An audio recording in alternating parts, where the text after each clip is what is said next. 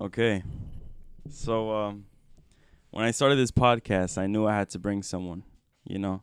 And the reason for that was because of he's my ninth grade teacher, English teacher.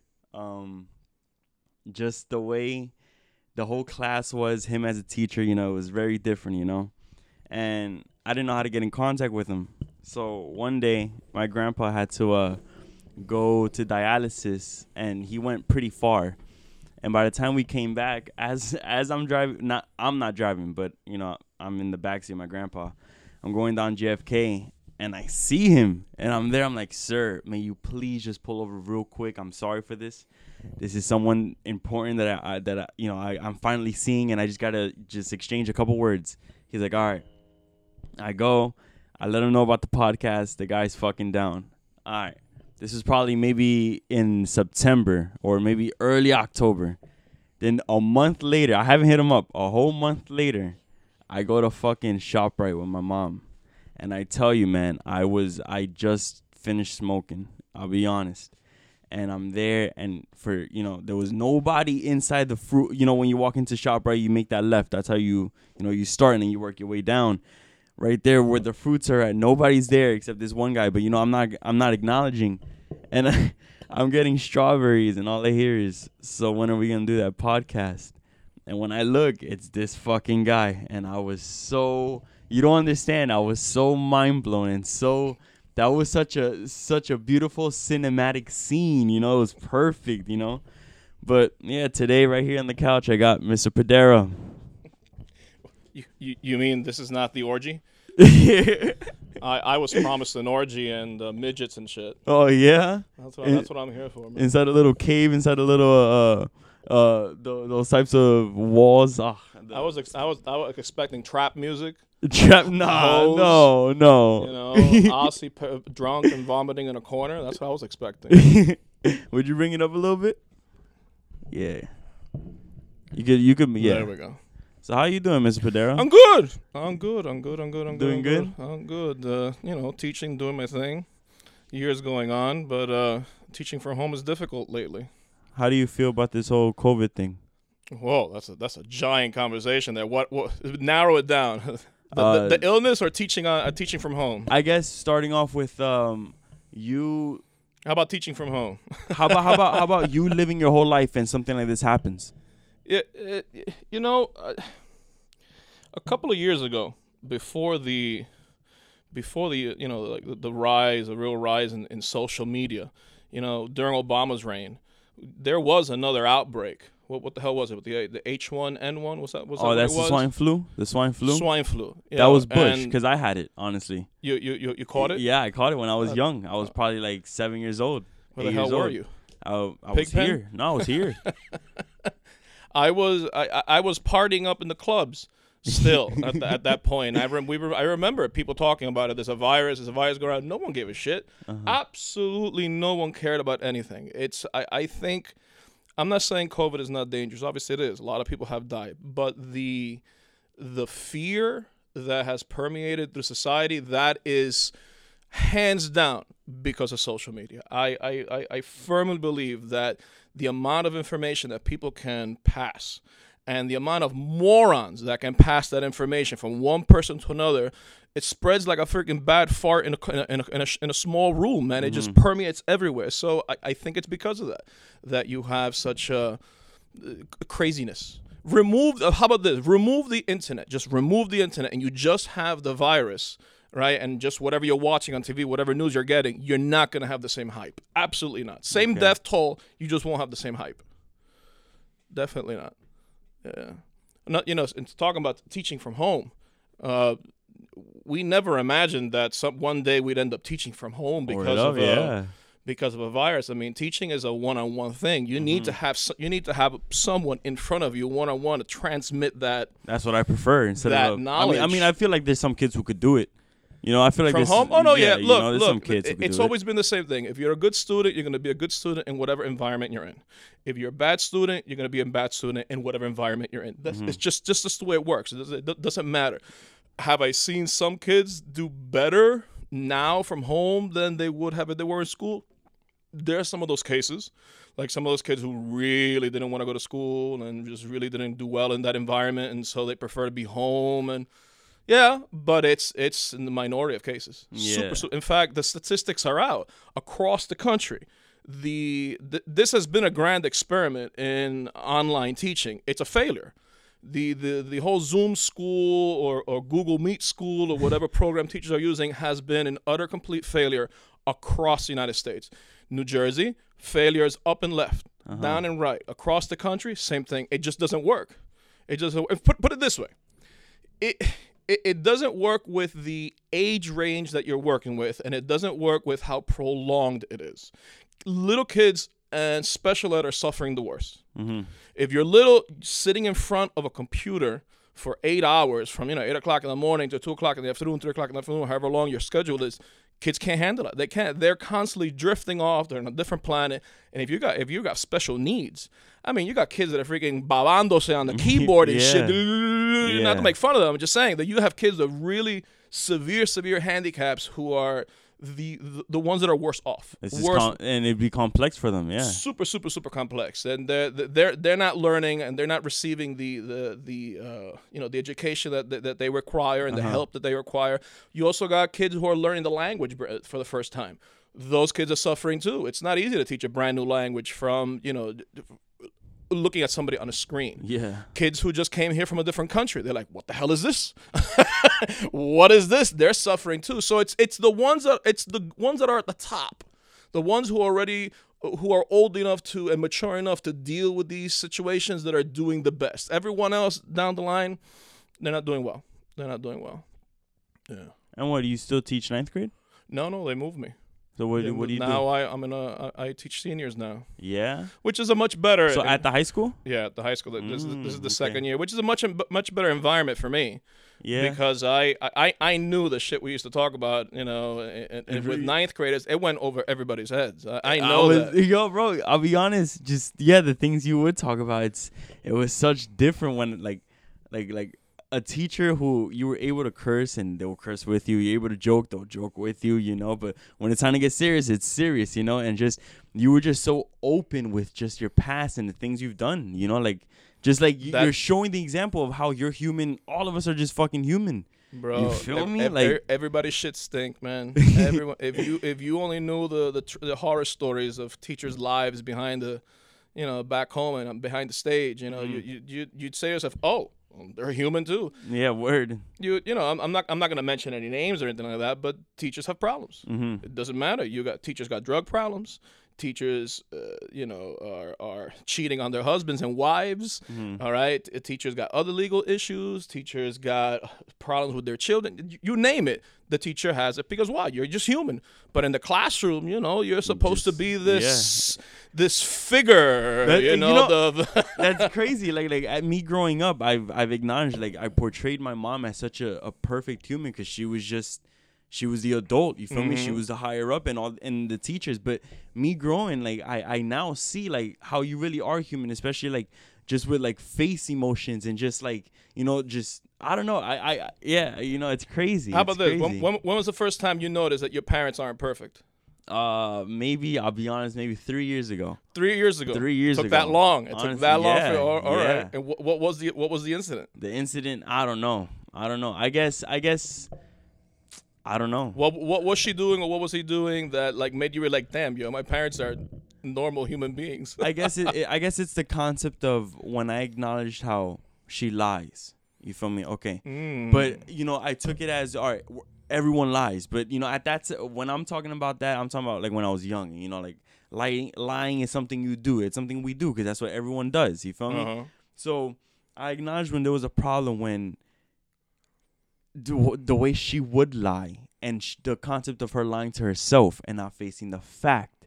That's when I started. You saw the imperfection. Yes, when I saw that, I was like, wow. And then other things started making sense. Like a couple of days ago, my mom, I say she suffers from bipolar. She's mostly angry. Angry is her happiness. You feel me? Okay. Stressing is her.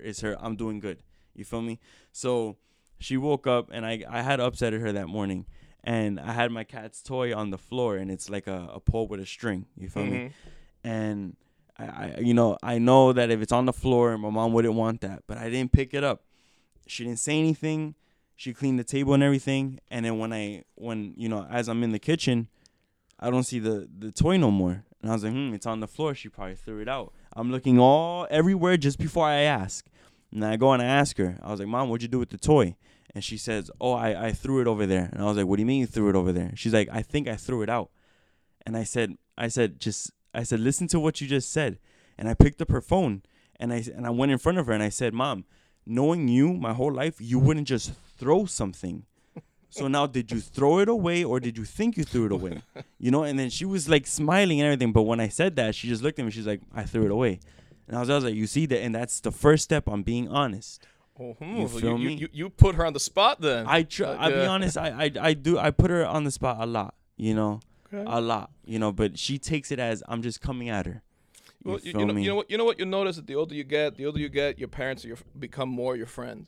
I mean, your parent, you're always going to look up to your parent as your parent, but the less you depend on them, and the older they get, and the frailer they get, the weaker they get, the sicker they get, your relationship changes. They depend on you for different things. They might ask you for advice.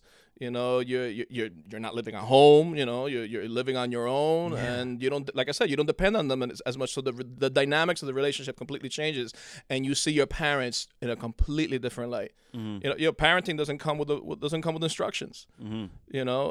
And I just read something. This blew my mind. As you're growing up, your parents are still growing up also. So you're watching your parents grow up, especially if you had a young parent. If you had a parent, your mother wasn't 18 when she had you in her early 20s, they're still going through tons of stuff that you're just going through now, except that they had you. You don't have any kids right now, do you? No. No little Chris's running around the block? No. Nothing? Hell no. All right. Hell no. You going to wait for a while? Right now, I don't know, honestly. I feel like this world is very sickening, I wouldn't want to bring a life, but I would love to. Okay. You feel me? But it's just... Well, you're young. Later on, your ovaries might start tickling you, and you're like, damn, maybe I need a little me somewhere running around, hugging up my leg. That'd be dope, though, having a child. That'd be pretty cool. A mini me? Yeah, you'll see. But you speaking about parents, if I may ask, and if I may bring it up, it was my year that your father passed away, right? You know what? I don't know how many years ago it's been. That was 2000. How old are you now? I'm 22, but that was 2013. Oh no, yeah, I guess it was. You're right. It was about that time. Yeah. Yeah. Because I remember it wasn't my class, but I remember someone that I know that was in that class. They told me that I was out for a while. That's right. They told me that it was early in the morning, and you had walked into the class.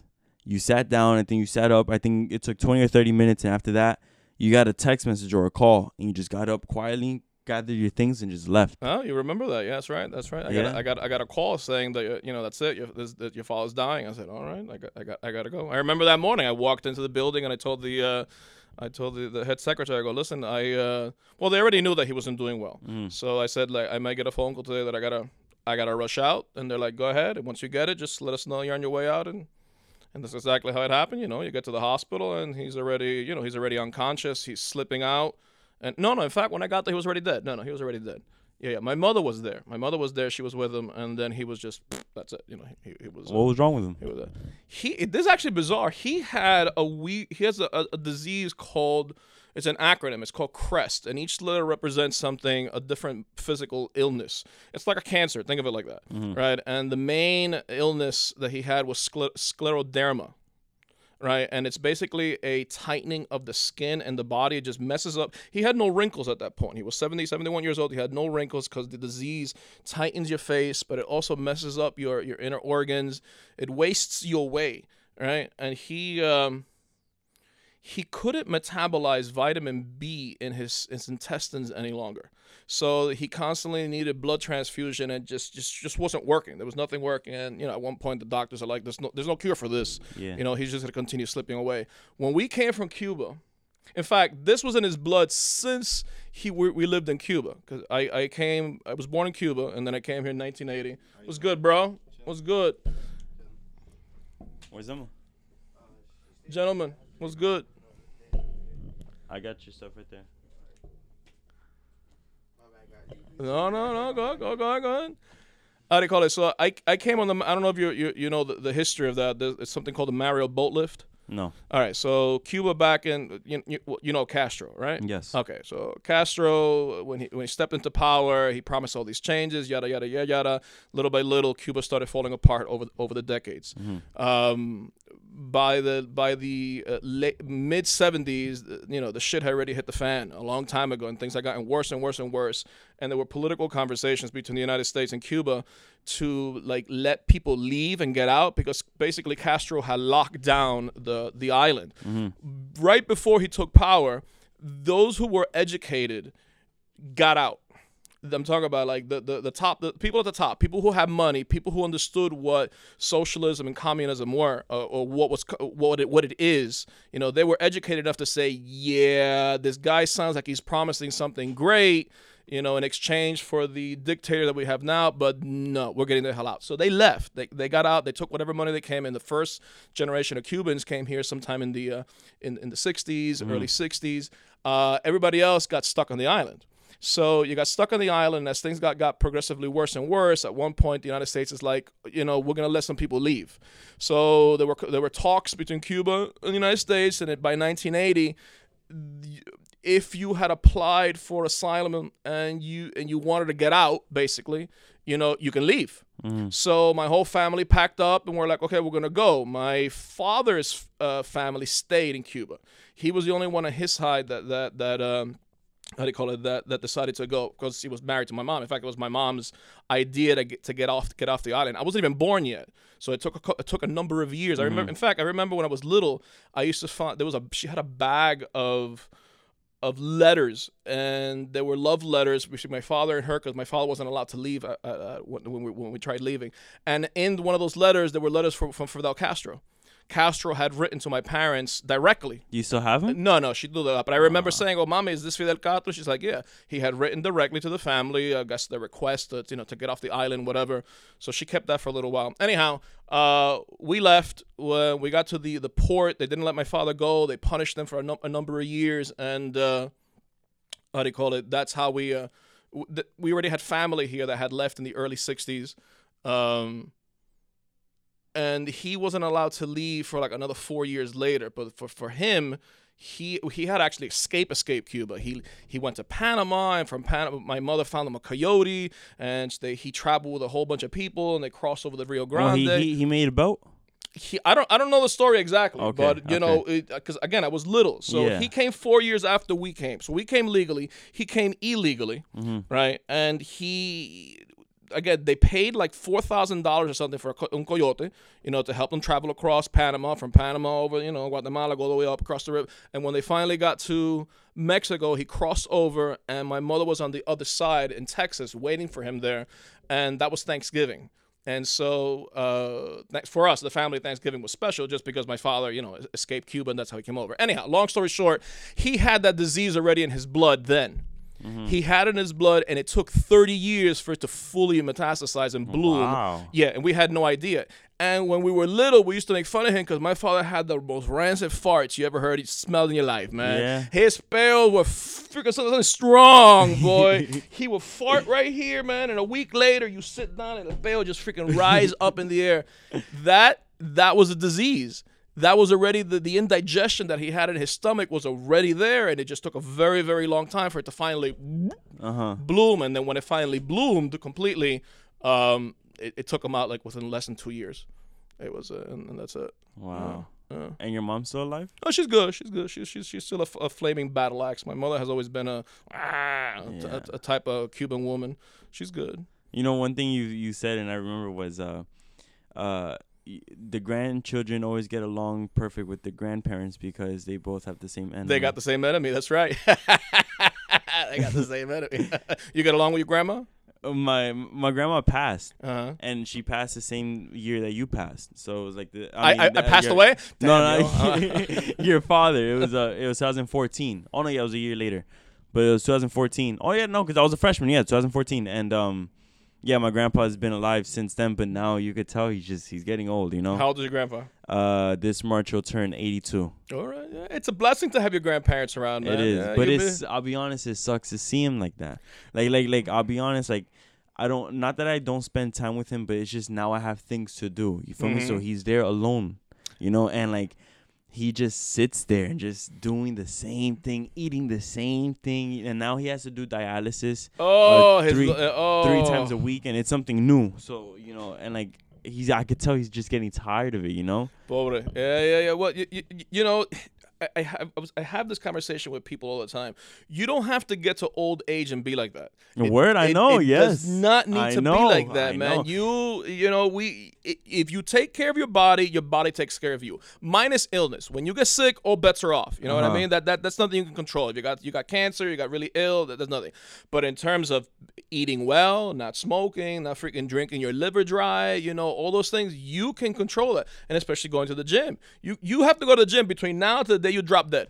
You should, right? You should. You should never stop. The myth that, oh, no, you know, because you're 40, you're never going to grow muscle. It's a lie. That's a complete lie. You can definitely continue making muscle all the way until you die. You're not going to look like Arnold Schwarzenegger when you're 80, you know, but you can still maintain muscular strength. And if that's what you need that muscular strength. You need that stretching. You need you need some type of aerobic exercise to keep your body going, and you'll be fit.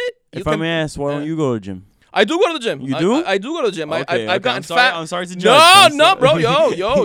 I gained weight, man. I got fat. That's what happens. You get fat. I have taught martial arts for most of my life. That's right. That's another thing you do. Yes. I've taught martial arts most of my life, Thai boxing and jiu-jitsu. And because of COVID last year, I haven't trained in a year. Okay. And then the year before that, the classes slowed down, just like I didn't have enough students. So that usually was my main aerobic exercise. I like going to the gym, but I'm 43 now. Yeah. You know, your body, again, it's much, much harder to lose weight. I'm a comelon. I fucking love to feed my face, bro. Yeah. I love to eat, man. I love to eat good food, love to go to good restaurants. You know? You wouldn't say that you eat processed? Every now and then, I'll eat fast food. It's not beneath me or something like that. But I'm not eating as. Put it this way: if I wanted to follow the same regimen that I used to follow when I was really into the gym and I had a nice body, had the six pack, it's difficult. It is very, very difficult. It's the food is monotonous. You're eating a lot of freaking chicken. You're eating protein up the wazoo all day long. You know, you might be in the gym sometimes twice a day. Yeah. You're in your 40s. It's just not easy. It's not feasible to do that. Very, very difficult. But if I still go, I'm still flexible. I'm still strong. That I freaking got a gut. You know, my face is 5 times what it used to be. That's just what it is. But I don't consider myself obese. Yeah. I'm not that overweight that I've gained about 20 pounds extra. Yeah. But I haven't lost any of my strength. Like if I still do martial arts with the guys, I'm It's all muscle memory. I feel fine. I feel fine. But in terms of like getting back to that shape when you were in your 20s, I don't know. That's not gonna happen, brother. Yeah. It's just not gonna happen. But you can still be strong. There's nothing about me that is weak, so to speak. I see a lot of my friends. They got tons of back problems. You know, they freaking got digestion issues up the wazoo. Their vision is bad. Whatever. I don't have any of those issues. Because I in that sense, I do try to take care of myself. You got to go to your doctor, blood check, you know, see what's anything wrong with you, see if your cholesterol is too high, your blood pressure is too high. Men suffer from the greatest problem that they just don't like following up on their health. That's why they need a woman. They need a bitch next to them. They're like, papi, vamos al doctor. Nah, I'm okay. No, vamos al doctor. No, I'll be honest, I'm not like that. Like going back to my mom thing, you know, like one thing that I acknowledged this year was like I saw you as like, you know, as an adult. You had to be perfect in my eyes because I'm a child and, you know, you're the mother, you know, so you know best, you know the best, you know everything. All right. But it's like growing up now, it's like what you're saying, she doesn't do any of that. You know, I consider my mom very ignorant. Very ignorant. She's not aware of her surroundings. All she knows is just get up, go to work, do the work, come back, watch TV, go to sleep. Yeah, she's in that routine. Yeah, she's gonna be. You feel me? And the thing about me is like I'm hard with her, so it's like I'm not improving nothing. But you know, like soda is her water, bro. Oh, that's bad. Yeah, my whole life. I could probably say my whole life, and I'm not even gassing. I'm not trying to. I'm being so honest. Like I've probably seen her drink water maybe 100 times my whole life. Woo! 100 times. You know, she's gonna have serious I know, liver man. and kidney issues. But she's been fine though. Of course, it catches You know, up. It catches up. But she's It'll been catch fine, up. you know? Yeah. And like her justification is like, I've been Is working. it diet soda? It's Pepsi. Oh, okay. Just Pepsi. Yeah. Diet soda would have been worse, right? Yeah. No, but it's Pepsi. But her justification is that she's been working at healthcare for 25 years, which is true. Mm-hmm. But I know best because I work there. Got it. You feel me? Mm-hmm. So hold up. Is she pre-diabetic, or has she have any issue with sugar? Not That you know of. that I know of, no. Because I'll be honest, I've acknowledged too, like, you haven't gone to the dentist in a while. You haven't gone to the doctors in a while. You feel me? I've acknowledged that. Okay. My grandpa and my grandma were both diabetic. Oh, it's it's in the family But blood. but supposedly the way it's gened in my family is that it skips a gen. I have, It's some shit like that. I don't know. I actually don't know if one person's diabetic, will the next person be diabetic? I have no idea. The thing is, like, if there is a deficiency in your family genetic code somewhere, you're not really gonna know if it's gonna affect you until it affects you. Yeah. like it's something with like breast cancer. If your grandmother had breast cancer, your mother had breast cancer, it's very possible that the kid is gonna have breast cancer. But when it comes to diabetes is one of those diseases you can control that. Stop fucking eating sugar. Yeah. Stop eating sugar. But did you know that it's proven too? Diabetes does not come from sugar. From what do you from what? It comes from eating meat. Where have you heard that? I heard this a couple years ago, so I can't bring up anything. I can't. That's all I know. You read an article or a video or something, right? Yeah, I forgot how I heard it, but Okay. yeah, it's that. I've never heard of that. What I've heard from eating too much meat is that you produce a lot of uric acid. The uric acid creates a lot of issues for your kidneys.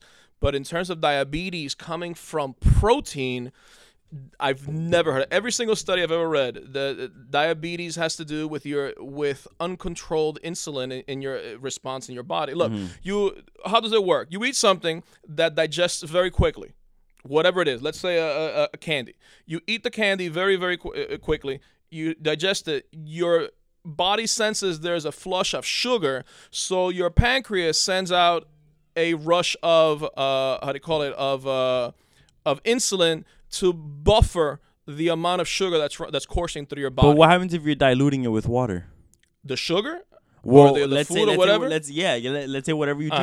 I don't think that would. I've never heard of that. Dilution with water would affect anything great, because I think the concentration is still in your body. Okay. The candy bar with a bottle of water is still a candy bar. You know what I mean? Yeah. But well, you're saying maybe washing out your kidneys with a lot of liquid. Is that what you're trying to say? No, I meant it as in diluting it. I don't think so. Just at one point, your body's just not able to. You don't have the same insulin resistance as you used to, and so little by little you start developing this thing. Yeah. But it's reversible. It is completely reversible. And I'll be honest, she doesn't know that. And her whole life she's had allergies, But it's just, maybe the allergies is probably the things you're eating, Just a food allergy. You know? Has she ever gone for an allergy test? That I know of, I don't know. But she's always had seasonal allergies, always, And like with this whole COVID thing, she's like, go get the vaccine because you have asthma. But I feel like I outgrown asthma. You feel me? You don't have any attack. You don't have shortness of breath. No. Okay. And I never did as a kid. I guess, shortness of breath. That's all. But never attack. Nothing that severe. But would you ever be a vegetarian?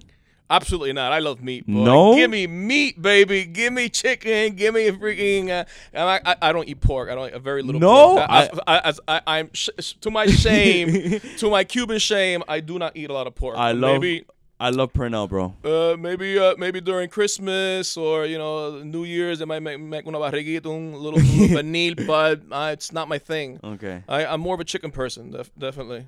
And a steak every now and then, but I love meat, boy. So have you lived in Union City your whole life? The entire life. Union City it's changed so much since I came here in 1980. I've been here since 1980. My mom, she's lived here too in the same exact house. My grandpa bought this house in 77. Okay. And he bought it cash, so like it was automatically his, And they've been living here, ever since then. Yeah, but I brought up that because you ever heard of Dos Amigos? Dos Amigos. No. Dos Amigos. Dos Amigos. Dos Amigos. It's a steak sandwich, and that's all they fucking sell, just steak sandwiches. Where is that at? What street is that at? My mom, from what she claims, it originally used to be here, I think, where Summit Pizza is. Okay. But then they switched it now to 53rd Street and Burger Line. Well, going from Burger Line to Palisade. And what is it? It's just a restaurant. They're famous for their Cuban sandwiches or something. It's not Cuban sandwiches, just steak sandwiches. Steak sandwiches. I thought you would know. I thought you would know. No. You know, growing up, I never spent a lot of time down in this area. Okay. Yeah. So where did you grow up at? On 21st Street.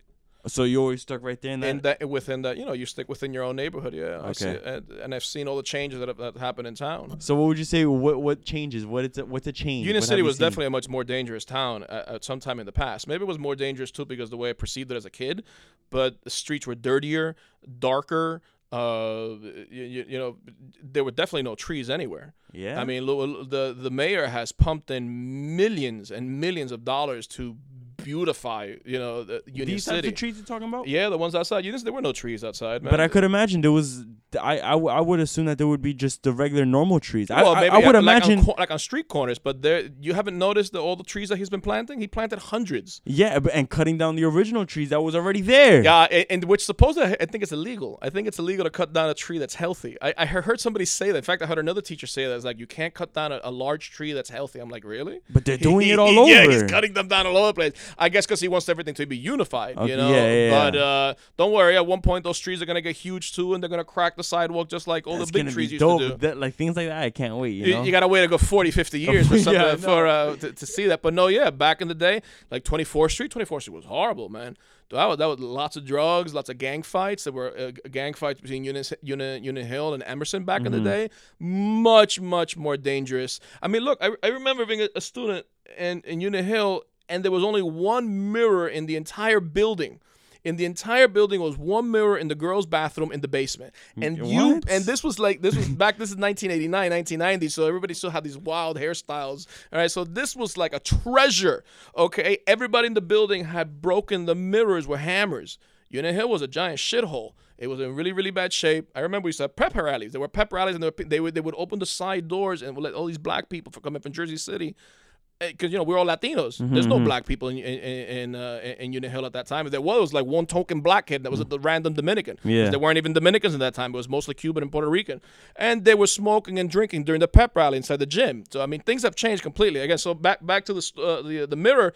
There was one mirror in the girls' bathroom, and everybody went in there. Boy, girl, doesn't matter who the hell you were, because there was only one mirror to fix your hair in, and it was taken care of, baby. Without if you don't break that one mirror. It was taken care of.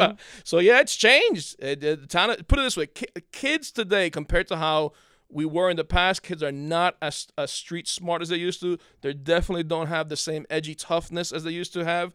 Absolutely not. I mean, now you have all these programs. You got the Annex. Let's put all the troublesome students in that. Nah, man, those things didn't exist in the past. They were all in the building, in the class, everybody all together. So everybody had an edge to them. Here's another thing they don't do anymore, like on freshman initiation. That doesn't exist. Freshman and senior, I guess when you're freshman initiation is that when you become a freshman. You become a freshman. The seniors fuck with you. They mess with you. They egg you. People used to get egged. And supposedly, like at the end, when you're a senior, since you're graduating, you could do whatever you want. So, the senior pranks or something. There were senior pranks too. Okay. There were senior pranks, freshman initiation. You don't do those things anymore. Cuidado, you can't do that, right? I remember kids getting flushed in the toilet. Yeah. Getting hit with a sock of flour and stuff like that. I remember that. Yeah. Wait, yeah. wait, it would be in school or just outside? Things happen in school and outside. Yeah, happen both, and right in front there. And how would the teachers? How would they reply to that? Well, it's just one of these things that happens. If you report it and you made an issue of it, you made an issue of it. But it was permissible, sort of. Like you just let it. It's just one of those things that happens. Yeah. And then as the years went on, I just started knowing, like, wait a minute, I don't think kids get initiated anymore. At just one point, it just completely stopped, all stopped. Like also in the past, like lunchtime, you can have lunchtime outside. Like if you're in Union Hill, I don't know what it was like in Emerson, but you can go outside in the entire, all that area there were kids outside sitting in front. There's a store in front called Red Crown where people used to go inside and eat. People were spread out everywhere. And then one day, I think a girl got run over by a truck during lunch or something, and that's it. Nobody can go back outside now. So I think kids are a lot more we take care of you much more. Now, cuidado, don't Bubble wrapped. fall. You're bubble wrapped, definitely. The kids are definitely way more bubble wrapped today than were before. But here's another thing. We're like bullying. People didn't talk about bullying back then. If somebody picked on you, you had a fight. Yeah. And that's it. You had a fight. Did some kids get picked on more than others? Yeah, but then his friends got beef with your friends, and then everybody had a fight with each other. There was no like, oh my God, I need to make a report. Oh my God, I'm gonna go home and hurt myself. I don't remember any of those stories. Today, that's all you hear. Kid got bullied in school, and they committed suicide in the afternoon. So when you were a kid, what would be one reason someone's depressed? Why somebody will be depressed back then? I don't know. I mean, like your parents beating each other up, or your parent hitting you up too. I mean, Union City has real life fucking personal problems, right? Yeah, real issues. I mean, I don't remember kids being. I don't remember that ever. I'm depressed because somebody's picking on me. Yeah. If somebody picked on you, you either toughen up and fight the person, right, or do something about it. But I'm depressed. I'm gonna go home and hurt myself. I don't remember that. I just do not. Don't remember that at all. And that's a huge change. And if you ask anybody my age, they're going to tell you the exact same thing, that when they were in high school, they don't remember any bullying, violence programs or prevention programs. You don't remember anything like that. You don't remember the rate of suicide being higher than either because it didn't exist. Yeah. It's the total opposite. It's all social media. I'll be honest. Are you anti-government? In what way? I'm very anti-government. But like, in what way? I say like you need a government. You need a government for certain things. I mean, actually, a lot of things. I don't think so. Like they can just completely disappear, and like we can be perfectly fine and happy and peaceful. We're so deep into a system that can't happen. It can't happen. If you wash away the government, then of course what they say, oh, but what about the riots and people will just go mad? Then yes, it will happen. But if we originally lived in a place where there was no like a third world country. Like which third world country has no government? All right, you're getting me there, but I mean, I don't know. I didn't know they had a government. Honestly, just all countries have some type. There's no country. I can't think of any country that doesn't have some type of working government or some type of official face for the country on the world stage. I mean, maybe some tribe somewhere in the middle of that's the way I'm taking it. But here's the thing, that even with that, all right, let's say you removed the face of the government. There was no United States government, which I can't imagine how that ever would happen, right? People are still going to rise up and say, I'm going to be in charge of this, and my friend here is going to help me. It's the power shit. It's always going to happen that way. So it's impossible to get rid of a governing body of adults who are saying we have ideas for our particular community. It's impossible. It's just completely impossible. So I hear what you're saying. Well, if we didn't have the government, maybe things would be better. But fine, don't call it a government. You still would have a group of people that are rising up and saying, my ideas work and we don't like yours. And then another group of people are going to say, well, we don't like your ideas. Yeah, okay. So I guess... So what I'm trying to, in the sense, is not that sense, but in the sense of how, just we are in an invisible war. What type of war? Just a psychological war. Where? Here in America, everywhere. Only one. I wouldn't say only in America because I don't know how it is outside, but all over America, I say is a psychological war. Like the government. Yes, it's technology we advance, but it's so perfect and so cohesive for them to throw a screen in front of you, and then right there, everything you see, it's now based on your no. Your emotions are based on what you see. Okay. You feel me? Like the media type shit. Like ever since social media, I don't know. How about this? Let me ask you about if you turned off the radio, if you turned off the TV, you didn't go on social media, what do you think your life would be like? Well, it depends on where you live. Well, it's right here. Right here, it'd be shit. Why? I'd say. How much of control do you think there would be on you if you weren't you weren't listening to the news, you weren't reading the newspapers, you weren't going online to chat with people and argue about politics. There's no Twitter 24 hours a day. There's no the 24-hour news feed. There's nothing bombarding you. You just go to work, do your thing, come home, fuck your wife, and go to sleep. You got the other people. You have the other people around you. That's what I would say. So if you wouldn't be influenced, obviously, because you don't have those factors influencing your life, but everyone else around you then would be influenced by it. Exactly, and then they'll put it on you, like the whole mask thing. You know, Okay. I'll be honest. I don't wear a mask. I only wear a mask when I have to. It's the same thing with me. Exactly. I don't obsess with the masks either. I don't want to wear a mask. And you know, if the COVID's in the air, then all right, it's in the air. If I get it, I get it. If I don't, I don't. You know, like to this day, I haven't gotten it. Except I feel like before it all blew up, I got sick pretty bad. Like I'm talking about, I maybe the last time I got sick was the swine flu, like that. Okay. Like I was sick, and I'm talking about this was like it was my birthday, so it was like mid-February, so it was like COVID it was around, but it wasn't locking down. You feel me? Okay. So it was early. So you may have had it. Maybe I don't know. You just don't know. But my point is, I don't wear a mask, and like the people around me is just like I was at the doctor's today. Well, oh, can you put your mask on? You know, just things like that. You know, and I feel like they've cemented that in the head. You know, just by using their words. Like as I'm driving, all we ask is just wear a mask. Mm-hmm. The kind thing to do is wear a mask. So what if I don't wear a mask? I'm not kind. Well, outside or indoors. Well, what do you mean? Okay, so look, I don't wear a mask outside either. I mean, people obviously walk around with a mask outside. I see them, and all right, they want to wear it. But the chances of you getting a virus because you're walking outside in fresh air blowing on your face is almost next to impossible. It's just not going to happen unless you walk through a crowd of people and the whole zone there is infected with infected people. Then you might get transmitted. But outside, it is ridiculous to wear a mask outside. It's just that. Those are people who are not thinking. Their brain is already channeled into. And I'll be honest, that's majority of the people because everyone has a mask. Right. Well, it's lazy thinking.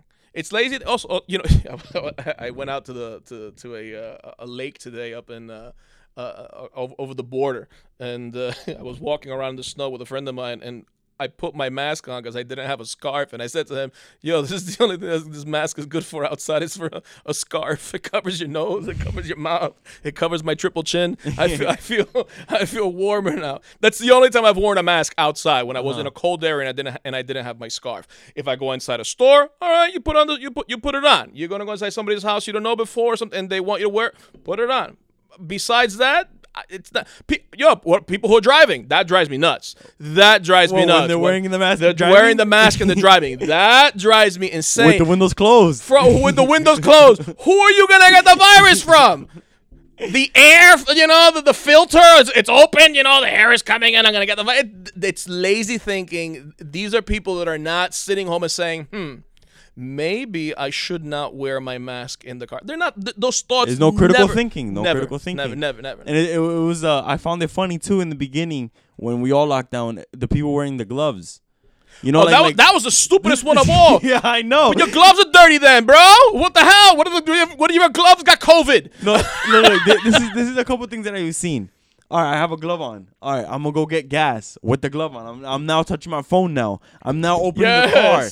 I'm now touching the car wheel. There was this one time which it blew my mind when I saw this. I found it ridiculous. I was like, all right, I give up. You know, I give up on this whole shit. The guy at his store, he has the gloves on and the mask on, but all of his fingers are broken. You feel me? All of his fingers are broken. It was just palm. That was so ridiculous. It was like so much wear and tear. You didn't even change your glove. I found that ridiculous. No, yeah, the whole glove thing was completely stupid. I mean, look, when you see a nurse put gloves on, she'll come up to you, whatever doctor comes up to you, and you're on your bed. They put their gloves on. The moment they're done with you in that environment, just go straight to the garbage, and they have to put on a fresh pair somewhere else. It's incredible, bro. No, look in that sense. We're in a day and age where you really can't avoid extra information, and by extra information I do mean anything that you receive outside of your day-to-day. Online or on the radio or in a newspaper, all right? It's basically impossible to really do that.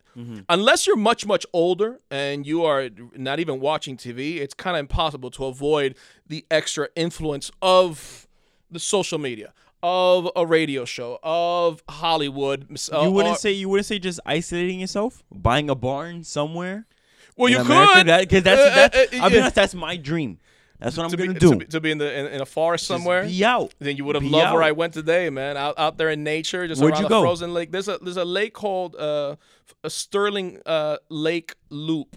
Okay. It's about 45 minutes up. It's a nice area. There's a couple of houses on the lake, and you can walk around it. It takes about 3 hours to walk around the lake. It's really nice. It's just cold a little bit. Right now, it's pretty cold. It's about 8-9 degrees colder than it is here in town. So it's in the summertime. I go up there with my nephews, and we walk around. That's a lot of fun.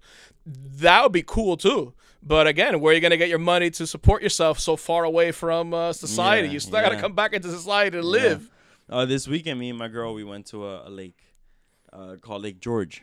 Oh yeah, it's sort of in that. Well, no, Lake George is much farther away. 3 hours away. 3 hours of that's much farther away. And when I went over there, it was pretty dope. Like I saw a lot of the things that I would see in the movies, and things that I would wanna. How romantic! I would want to live in. Not in that sense, but everything was cold. It was like probably 8 degrees, maybe 10 degrees. The lake was frozen. She wanted to go hiking. I wanted to too, but it was cold, and we went to a dispensary so it's upstate New York. She found one an hour and 30 minutes down into Massachusetts. Mm-hmm. As we're driving by, I think we're going through Albany, so I think we're still in New York, and we're just driving, and we're seeing these houses, man. And like you could tell that these were slave owner houses. Plantations. And like these houses were incredible. Just they were so nice, And then you gotta come back to Union City. And then you gotta come back. That's right. And then as the farther we went, when we entered Massachusetts, the houses are now different. You could tell that this is somewhat like a colony type of thing. Cobblestones. Like the red brick walls on every building. Yeah. And then there's Trump everywhere. The most beautiful thing is I don't have a picture of it, but it's someone had it was like a banner, a big one of Trump on a pterodactyl with fireworks in the back. That's Trump country then. That was a Trump country town. That was incredible. It was Trump everywhere, and like I'll be honest, bro, like they had a lot of abandoned buildings, and like they had little cemeteries. And I like one thing that I would do is like would you ever unbury someone? Yes, I actually told my mother I'm gonna do it in the future. You're gonna do it? Look, when my parents already bought their condominium. Okay. The mausoleum where you get buried into the walls. Yeah. Okay, all right. So the one of those little. I told them I don't like Poppy being up there. She bought the cheapest one that was affordable like 15 years ago when they were on sale at the Bergen Mausoleum there next to the projects. And I'm like, Mommy, there's no way in hell I'm going to come up here and visit you and Poppy ever in the future, bro. You're going to be stuck in a wall on the 3rd floor somewhere. I'm not going to come up here. He's like, bueno.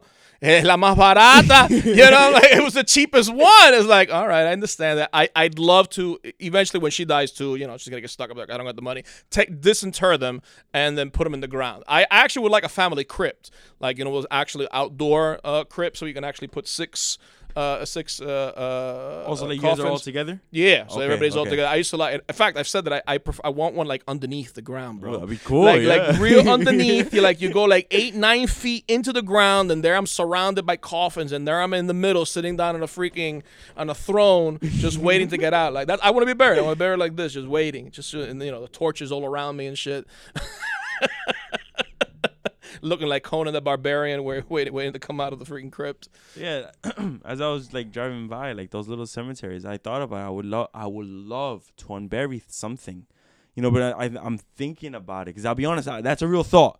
I'm thinking about doing. You want to dig up a dead person? A dead person, yeah. For what? Just to see how it is. What's there? It's bones. I don't know. I don't know. You don't know. You don't know. What are you gonna find? Well, you can find dust if it's very, very old, but not the tombstones we have around here. I feel you. Yeah. No. I don't think about doing it around here. Just like going up there, because like, bro, they were just.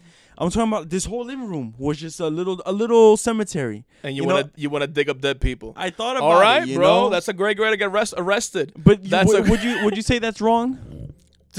Well, no, I mean we do it. We definitely do if there are specific reasons that you have to do it. I mean to dig somebody up because you're investigating a murder. I don't know. You're looking at you uncovered some old king or queen from England and you're studying their DNA.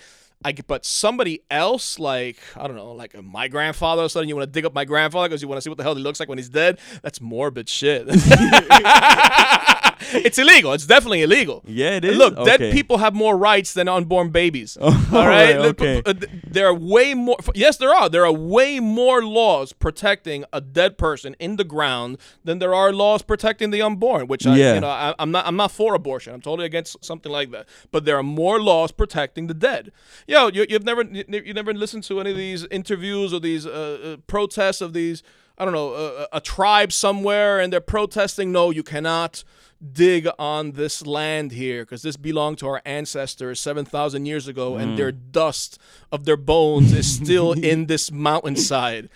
Nigga, the dust of their bones is in that mountainside? That's more sacred. Just to show you, that is more sacred than the life of the unborn. Okay. Oh, you want to get rid of a baby? No problem. Okay, get rid of it. That's not. It's not really a baby. I get what it's you're saying genetic now. material. Yes, I get what you're saying. It's choice. It's a mother's choice to get rid of something she doesn't want.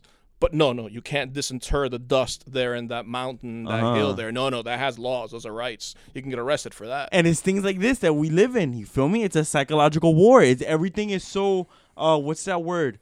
Contradictory. We have tons of crazy shit in society. Here, how about this example? Going back to the whole abortion thing, and look how messed up these laws are. Let's say your girlfriend wants to, you got her pregnant. All right, she's a month in. She's like, look, I don't want to have this baby, right? And so whatever, she's on her way to the abortion clinic. Okay, she's on her way to the abortion clinic to get rid of the baby. On the way there, I hit her car, and I hurt her, right? And in that process, I killed the baby because of shock or whatever. I hit the side of the door. I hit her. I'm going to jail for manslaughter. I killed an unborn child, even though she was just on her way to go kill it. Mm-hmm. She was on the way to the abortion clinic. If she would have gotten there, spread her legs, and would have gotten it out, and it would have been done and over with, and that's perfectly legal. But I accidentally... I hit her with my car, whatever it is. I punched her in the stomach. I killed that baby. I'm going to jail for killing a person. Yeah. For killing a baby. For killing an unborn child. So look at that. I unintentionally killed that baby, and it's illegal. But she intentionally is going to kill that baby, and that's legal. Mm-hmm. Because it's her choice. It's a woman's right. Tell me that's not messed up. That makes sense. It is messed up. That's completely messed up. Definitely messed up. I never thought. I wouldn't even think of something. The irony of it, it's hypocritical. It's now you just told me about Massachusetts. I have a funny story about that. I've been to Massachusetts one time, many years ago. Many years ago, and this is before 9/11, and I specifically know before 9/11 because I was still I was in college. I think might have been my second year of college. Just know that this is one of my main questions to ask you. What? 9/11. Where were you and what were you doing? But all right, I'll tell you. I'll tell you afterwards. So we. Would you care if I? You're on your side of the of the room over there. Anyhow, during that time I was involved in. I used to tell you guys these stories. I was involved in the club scene in New York. Yeah. If you were young and you were hip and this is what you want to go to New York and party. And also the raver scene was happening during that time. I don't know if you ever seen the ravers with the visors and the big UFO pants and the Candy Kid bracelets, right? My brother's into that EDM shit. He likes now it's called EDM, Yeah, right? EDM, It's no longer techno or house music, all right? So everybody used to get messed up. Everybody was all banged up. If you were in those clubs, you were really banged up. Drugs were all over the clubs in New York City. It's not like they are today. Today, the big clubs are closed, and the drug culture is not alive and well like it used to be, right? So we were doing all sorts of different drugs, and we used to do ketamine. Okay. Right, ketamine, and what is that? Is that you smoke it or? No, it's a cat tranquilizer. It's this is what you use to kill dogs. Okay. And when you go to the vet, you put down your dog. They will inject ketamine into and they'll knock it out. Whipped cream, right? Whipped cream. Yeah, you can inhale in the whipped cream too, right? There's like the dispenser, and you Dang it! This is specific. No, this is liquid. It's a liquid. You okay. can't inhale it. It's a little tiny bottle. I mean, I'm sure they still have it now. It wasn't. I guess it was just more available back then because it hasn't spread as much that people were using this to get high, which is amazing. Like, how the hell did people figure out you can get high using cat tranquilizer? Word up. You know, like how some there had to be a chemist, somebody who knows that the chemicals in this thing, this will get you banged up. Word. Right. And so we were dealing during that time in the city, in the clubs. You know, everybody was dealing. Everybody had something that were dealing something. Everybody always had an extra pill in their pocket. You had an extra bottle of this, something like that. And no, in fact, 9/11 had happened. It had happened. And then there was this huge drop in all drugs across all New York City. In fact, all across the tri-state area, because there was so much more observation. There was so much more surveillance everywhere because of, you know, the fall of the towers. Acid completely disappeared. I remember I was a big acid bunny back in the day. That completely disappeared, 100%. Liquid completely disappeared. What's liquid? It's liquid acid. Oh, okay. A vial, right? Now, if you're gonna take acid, that's the best way to take it. The little tabs, little papers that people take, it's nothing in comparison. I mean, you actually have to take it in liquid form to really feel like really trip. I mean, you're gonna bug out. You need to take liquid.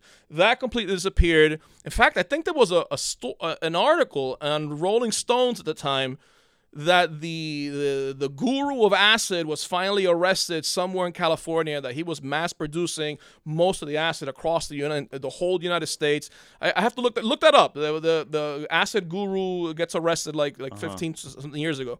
Anyhow, there was no ketamine, and people loved doing that shit. And so somebody found out that somebody in Massachusetts were selling it. So were they making it too? No, that stuff comes out of a factory. That's whatever company makes it, you know, has a special license to make this chemical, and they will distribute it to veterinarians. Okay. I think ketamine is also used in hospitals. But I'm not really sure what they use ketamine for, because they have other. Well, maybe if you're like allergic to one type of a substance, maybe they'll use that as medication. Well, I know what ketamine is now. It's a substitute they use if you're addicted to heroin, they give you that. No, that's methadone. That's methadone. Yeah. Look at a picture online, and you'll see what ketamine is. It's just a little vial like that, and there's a liquid in it. It's really familiar. And what is it? A downer? It's a dissociative. What does that mean? You are how can I explain? Well, it's been so many free. So you're not here anymore. It is a downer, to put it that, but it's also a psychedelic in a sense. From what I remember, oh my God, I haven't done this in such a long time. It's hard to explain what it's like. You snort it. You take the liquid and you dry it. All right, people figured out that if you take the liquid, and rather than inject it, or you can't drink that stuff because it's poison, you put it on a Pyrex dish. All right, this is even before the internet, how we were figuring this out. You put it on a Pyrex dish, and you put it inside your oven, and you're baking cookies and shit, and you're baking a fucking pot of fucking Pyrex drugs, and then you take it out, and it's caked up. And would there be a smell? No, there's no smell whatsoever. There's no smell. You pick it up and then you snort whatever. You smell, and that is some real potent drug. It's really bad. I never enjoyed it.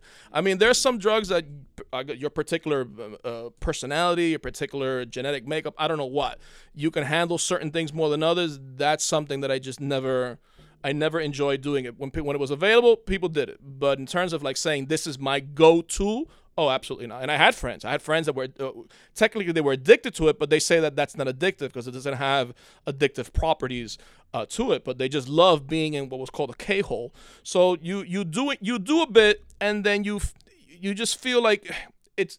Again, you disassociate from things around you. It's almost like your consciousness separates. You don't feel your body the same way.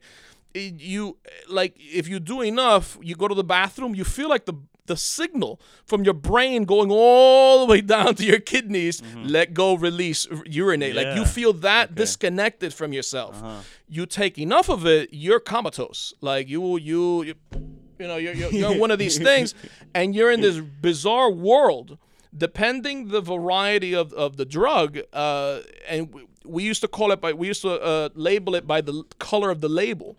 There were, nice seeing you, bro. There was yellow labels, there was green label, blue label, and all that is just where the company that produced.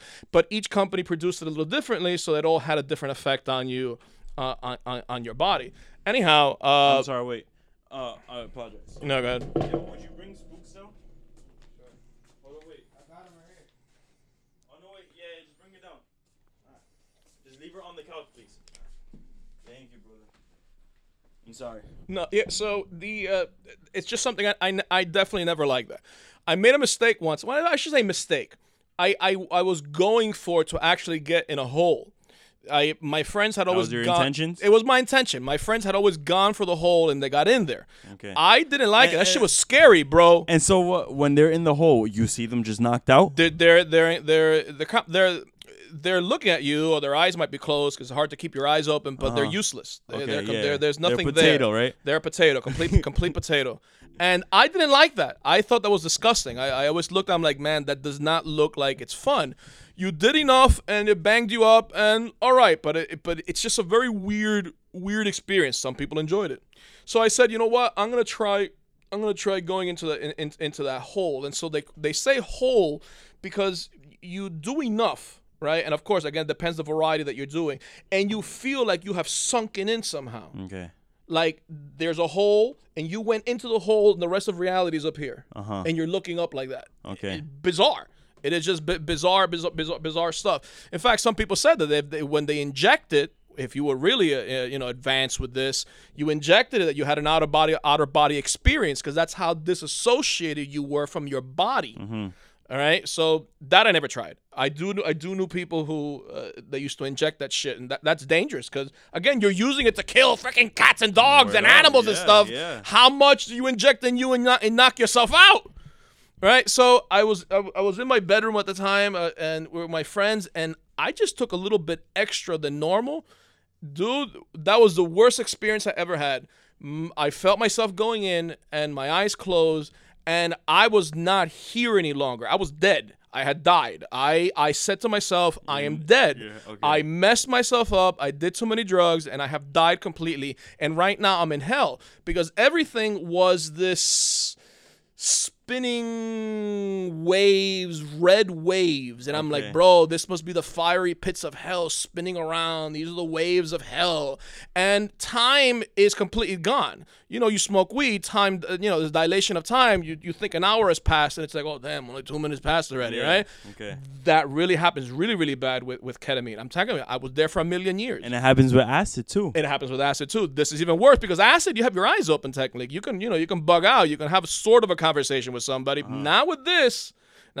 You are comatose, and I couldn't keep my eyes open. And the moment I was trying to force my eyes open. I'm like, I see my friends. I'm not dead. And then my lids would close down. I'm like, oh shit, I'm dead again. So you would come in and out? I would come in and out, and I kept saying, it's 1,000,000 years have passed. 1,000 years have passed. Like, really, that's how long it felt that you were in there. I said, this has to be hell, that you're in another dimension, and time has completely disappeared, and you're stuck, and you can't get out of this. To this day, you could still remember that That's feeling? how bad, I still remember that. That's how bad it was, and I still I remember saying to myself, I have died, millions of years have passed, I cannot get out of this. This is my punishment. Yeah. Right? This is my definite punishment, and, my friends were like, yo, come on, get out, smack. And only like 5 minutes have passed by. I only went down for like 5 minutes or something, and I snapped out. I'm like, I'm never doing that shit again. And I go, what the hell we do? That's just nasty. That was nasty. Anyhow, long story short, there was a shortage of that all over, New Jersey, New York, whatever, among the big clubs, people who like really, really dealt in that, and we heard that there was somebody in Massachusetts that had that. Who was he? We'll never know. So you always go through middlemen and then another man, and whatever. So they amassed it was like 5-6 cars that went to Massachusetts in search of this guy who one person leading everybody knew where he was located, right? And I don't know, they got together like 40 grand or something like that. And the guy only sold in bulk. You're not going to get a little bottle. You're going to get a whole shitload, right? And we're like, do you want to take the risk? The real stuff? Oh, it was real stuff, right? Well, when we found out, I'm like, all right, we trust the person who's, in fact, that kid disappeared. I was just thinking about him the other day, and nobody's ever heard of him. He probably died or got arrested. So we went, and we're on the ride. We're on the ride to Massachusetts. In fact, I didn't even drive at the time yet. That's how young I was. I wasn't driving. My friend was in the back, half asleep, and I'm sitting next to some mafioso guy next to me while he's driving the car. And every now and then, you'd smell something really, really bad in the car. So I didn't know this guy, and my friend was asleep in the back, so we didn't really talk much. Mm-hmm. And every now and then, he'd lower the window, and I'm saying to myself, bro, this guy se está cagando, man. This guy needs to take such a shit. And I'm like, he's probably really nervous because you got that nervous shit. You got nervous. You got that nervous shit. Your shits are hot. So the drive was like 4 hours long, right? It's a while to get there. And every 10 minutes, he's lowering his window because he's shitting himself. I'm like, bro, he's going to have diarrhea straight in the car. I'm looking back at my friend. He's asleep in the back. I can't even tell him anything. There was no texting. Texting didn't exist. You couldn't laugh at it. I'm like, all right, fine, whatever. All right, so we get to the place. We hand over the money to the guy, and he says, okay, you got to wait in this parking lot. Wait in this parking lot. I'll be back in 20 minutes. 20 minutes turned into 8 hours. What? All right, it turned into 8 hours, and by that time, everybody wanted to hurt somebody. You're cheating me. I'm cheating you. You stole our money. I stole your money. I'm gonna kill your mother. Your family's gone. This is what everybody was thinking. Where everybody's against each other. Finally, the guy shows up after 8 hours. The guy who had the stuff was in church. He was in church. He was in church. He had gone with his family to church, and he wasn't answering his phone or whatever. And so he finally came back, and we got our stuff. You're driving back, and everybody's really happy. Wait, hold on. So who concluded? No, let's continue to stay. Like, how do you? Because we said, it's 40 grand. Do you wait or do you leave? I'm like, no, we're staying, bro. We're staying. Okay. It's fun. No, we're staying. And that's really chump change. When you're talking about like drugs, that is nothing. That's absolutely nothing. But we're like, no, we're gonna stay. We're gonna stay. Finally, the guy shows up. He gets our stuff. We put it in the cars, and then we're all driving like 20 miles an hour on the highway in case the cops pull us over. You gotta drive real straight. Whereas everybody's happy in the parking lot, everybody's celebrating, and then I start finally talking to the guy next to me. Like, I haven't really spoken much to him, and we're loosening up. So I start saying to him, like, he says to me, damn, bro, is your stomach okay now? Because you were farting in the car. I'm like, nah, man, I wasn't farting in the car. I thought it was you. He's like, I wasn't farting. It was my friend in the back seat who had freaking the shits. He was asleep the whole time, shitting his way all the way to freaking Massachusetts. Wow. That's crazy. Yeah. That's my only Massachusetts story. No, but that's incredible. Like, but when the guy came, was he like, "Oh man, I'm sorry"? Was he concerned, or was he? Well, he just of didn't course, care? because he's your connect. Okay, he's the guy that you just gave all this money to. Okay. In fact, why did we stay? Because his car was still there. Oh, so okay. he left to go find whoever he knew. So he had to come back no matter what. He had to come back no matter what. So if he didn't come back, we'll wait till you come back. What the hell? We're gonna wait till you come back. Yeah. That's what it was. That's a long time ago. That's a long time ago. There are other teachers who can tell you funky stories like that because they in fact they even have they go to some classes, like they'll go to room and they'll share their story of the shit that they used to go through when they were younger. Uh-huh. And a lot of those stories are, I used to get arrested, I got in drugs. Did you ever know Mr. C? No. He's told the story to everybody. I mean, he was really bad. He was really, really bad into drugs, and he will have like a conversation with some classes, on the dangers of drugs. And he was in the high school? Yeah, he works at the high school. Okay. He's one of the subs. Still there too? Yeah, he's one of the subs. He's respected. It's been a long time ago since those days, and he burned the inside of his septum. He has his septum completely burned. From all the cocaine that he used to do when he was young. Oh, the guy tatted up? Yeah, I know him. Yes. He shares his story with everybody. He's like, look, this is how bad it can get. Yeah, okay. Yeah, I know him. Yeah, he had a crazy life. He used to, one-on-one, he's told me a lot of stories, and they're interesting. Really, really interesting stuff. Yeah. So, what were you doing? Sorry, I thought my mom likes to come in a lot. I hope she doesn't come in. I just hope she doesn't come in. But so what? You were in college on 9/11. What happened? I was in college. And I was, in fact, I had gone out clubbing the night before, so I was asleep. It was I think Saturday morning. Was it Saturday morning? No, I don't know what it was, but I know I was asleep, and my parents were home. It had to be the weekend. It had to be a weekend because my mom is home, my dad is home, and I'm asleep. It's like 9 o'clock in the morning, and I sleep, and I hear in the kitchen they're screaming, Yeah. La Torre, La Torre, oh my God. And I'm hearing, and Randy, despiértate. I'm like, well, what the hell you want me to do? You know, I still had a buzz from the night before, and we turned the TV on. No, I looked out the window because I had a view into New York City, and I see that it's cloudy over there. And then we turned the TV on. You see that the towers are burning, and I guess the second airplane had already hit.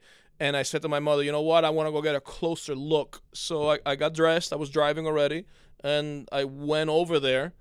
And you're on Boulevard East, and Boulevard East was packed. There was thousands of people over Boulevard East. Just looking, just watching. Helicopters everywhere, news reporters, stations, vans, all that stuff was everywhere, and you really couldn't see anything because it was just this loud, gigantic cloud of smoke and debris. So there was nothing really to see. I ran into a friend of mine from high school, and he needed a ride home, but he lived in Sayreville, and there were no taxis during that time. So I remember I told him I'll take you, and we got stuck in traffic for hours and hours and hours. But that's all there was. A friend of mine was living in the city during the time, and he was on his rollerblades.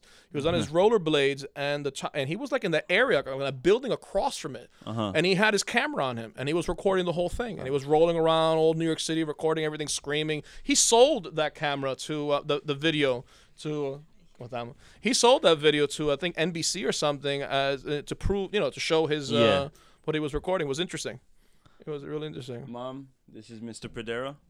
Buenas noches. Pradera. Right, that's how you say it? Pradera. Pradera. How are you? And this is my mom. Good evening. No, yeah. I like to ask that to the people who are To see where we were at. just everyone. Where were you at? Yeah. But You don't forget something like that. I mean, because that was such a bizarre thing that occurs. I mean, it's a one and done thing. Also, for something like that to ever happen again within our lifetime it's rare because there's so much. I don't think there'll ever be an attack in America, and I say this to my friends: there will never be an attack in America. I believe, and if so, it's an inside job. Well, right, because the things that you have to. The protocols you have to go through, the luck that you have to have, and the people you have to cross over their dead bodies to actually get an airplane across seas to land over here. Oh, that's that I don't see that ever happening again. Absolutely not. And you're right. If it's something like that, it'll happen again. It's from inside because somebody had insider information to be able to get it done. But everything changed. Everything really, really changed in New York and in New Jersey and certain laws. Everything completely changed after that point. Security was completely beefed up, much more than it was at one point. I tell a funny story. How do you call it? We went to bring it closer. We went to Cuba during that time, just to show you how lax the how do you call it, the airport system was, security system. A friend of mine, no, this is not the Cuba story. This is a friend of mine. A friend of mine moved to California. All right, and he was he was young, maybe 21 years old. He was very model-esque. Moves to California, tries to start his whole life, as a model, lo que sea.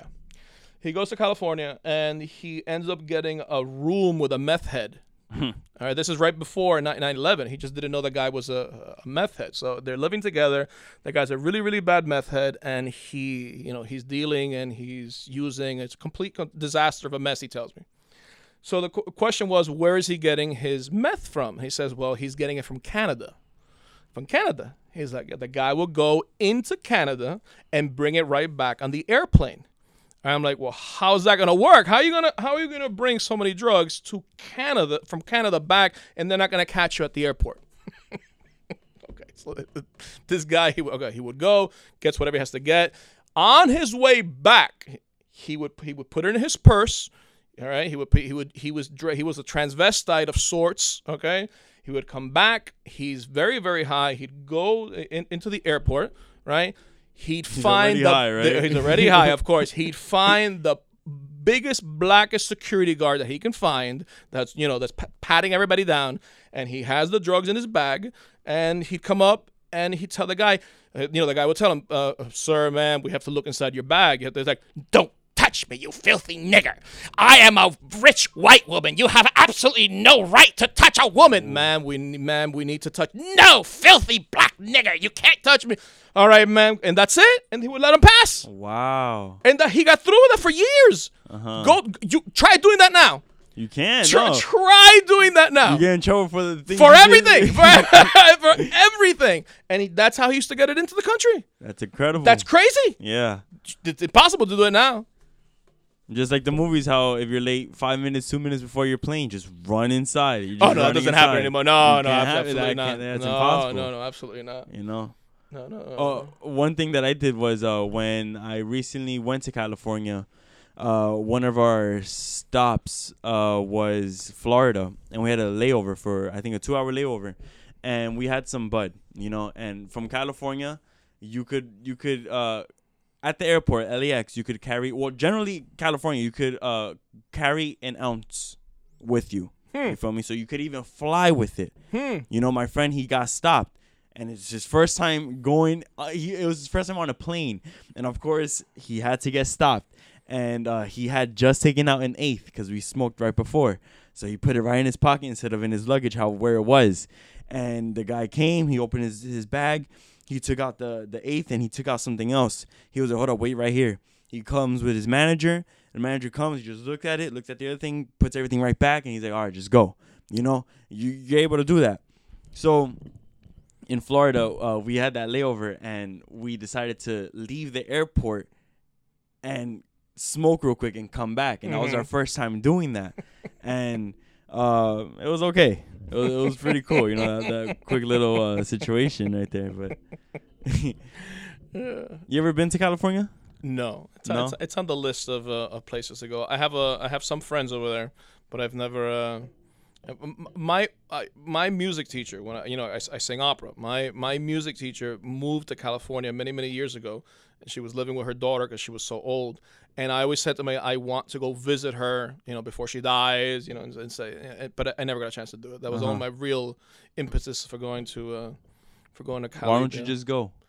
I don't. ¿Para qué? It's like I have friends there, but I don't. I don't know. I just don't find it as interesting as I used to. I don't find. I'd like to go I'd love to go to Salem. I love to go to Salem. What's that? Salem, Massachusetts. Okay. Salem, right? I like to go to Salem. That's the center of the witch trials. Oh, the Salem witch trials. Okay. I'd love to go to Boston. I like to go to Maine. I'd You're naming things that are just right here. You don't need a plane. Well, they're hours. Right. They're just hours ride. I'd like to go there. I just haven't. I have put on the list. I have to put it on the list. Since I've graduated, honestly, You're traveling around? I have, yeah. All right, good for you. Me and my girlfriend. Since 2018 to now, this is in order. We went to California in July, all the in July, and then again in November. Then that same year, Florida, in December. After that, I was turning 21, so we decided to go to Hawaii. Hawaii? Yeah. It's expensive. It's expensive. The only most expensive thing was the whole trip, coming back, and hotel. I paid a full $1,000. And out of all my trips, that was the most expensive one. Yeah. It's a pretty penny there. And even generally, Hawaii is fucking expensive. Yeah. Like a Big Mac is not $5, it's $8. Yes, you get me? Even McDonald's is like increased, Yeah. After that, we went to California again, and then we went to Texas. And I could just say majority of the places just California. We go back and forth to California. Where in California? Always Los Angeles. Okay. We're usually located West Hollywood, but isn't Los Angeles the place that has all the shit problem, like all the homeless people shitting all over the place? Bro, let me tell you, man. Our first time in California, you stepped on shit. No. You see this? Do you see this right here? Yes. All right. This is a brand called Rip and Dip. If you look, all the stickers around you, it's all Rip and Dip. It's a clothing brand which I truly love. You feel me? Check it out. Mm-hmm. My first tattoo ever. Ah. That's right. Okay. All right. I have the only tattoo I ever got was on my shoulder in the back. And that's the only one you got? Yeah, I never got it. I got one on my head. On your head. I got for 2020. I decided to go bald. So I was like, you know what? Because I got a tattoo on the bottom of my foot, and if I'm wearing That wastes away, definitely. It fully did. Well, Yeah. not fully. It's there's only a spot that's Yeah, there. the salts in your skin just like Yeah, erode it. that's Yeah, what they yeah. were telling me. Oh, don't do it. Just do it. I don't care, you know. But my point was, yeah. So we went over there for Rip and Dip, and we went to the headquarters of it, the office, and because it's an artsy type of thing, you know. Mm-hmm. So he had the whole cat, you know. He had a mural. It was dope, and we went around 1 a.m. So she's like, "You want to Uber back?" And I was like, "Nah, let's walk the LA summer night. You feel me? Let's walk it. You know, Yeah. not knowing what Skid Row is. You know? So I promise you, man, like we're walking and it's an industry type of thing. Like a field. Mm-hmm. Like just it's weird, you know? We're walking, you know, there's no trees around, and you just acknowledge that you're only walking on the street, not on the sidewalk. Because there's tents everywhere, yeah, bro. yeah, From yeah. corner to corner to corner. Like, it was incredible. I've never seen something like that, you know? And like the homeless people have everything. They have TV. They have bikes. They have dogs. You know, they have everything. You know, and as we're walking, you know, A 2-story tent. No, bro. Some would have like 9 people tent. You know, the tents would be connected. It's like a little community. You know, and like as you're walking through the streets, you know, like, oh, we got Crystal. You know, as just the black people just walking back and forth. You know. And I wasn't scared if somebody was gonna hurt me, like, cause I didn't feel that energy, you know. It's just like, just be careful. Of course. You feel me? And I Of would look course. back, and thank God nobody was following us, but because it was just me and her, you know, and like she's small, you feel me, and me, I'm just skinny, you feel me, so it's just like, and like, Your girlfriend was protecting you. yeah, she protecting you. was. No, but yeah, man, and yeah, homeless is huge in LA. Part of the reason is it's the weather. It's great weather. If you're gonna be homeless somewhere, be homeless where the weather's great all year round. Exactly. You know, Yeah. and I was in California and I thought about it. Like, I would love to experience homelessness, honestly, because in California too, for the fact that I have everything what I need. Don't you like to eat every day? I'll be honest, I could fast. Yeah, but don't you like to eat eventually? I get you. But I thought about it. How about being homeless and still having a job? Homeless and still having a job. You know, just how for the long experience. How long can you? Well, homeless by what? You just don't have a place to go sleep in and keep your things at. That's right. Yes. But you still have a shower. Yeah, because You still have a change of clothing. you have that little circle of clothing. You have that little circle of clothing. Okay. You know, Okay. because in California, you could shower anywhere. You could wash your hands anywhere. The bathrooms are open. You feel me? So I remember I was at the skate park and I was just there and I was observing, like, you know, like it was a homeless guy. He was walking, and I was just like, wow, bro, like I really could. Just imagine, just for a couple years. Just couple of years? Don't.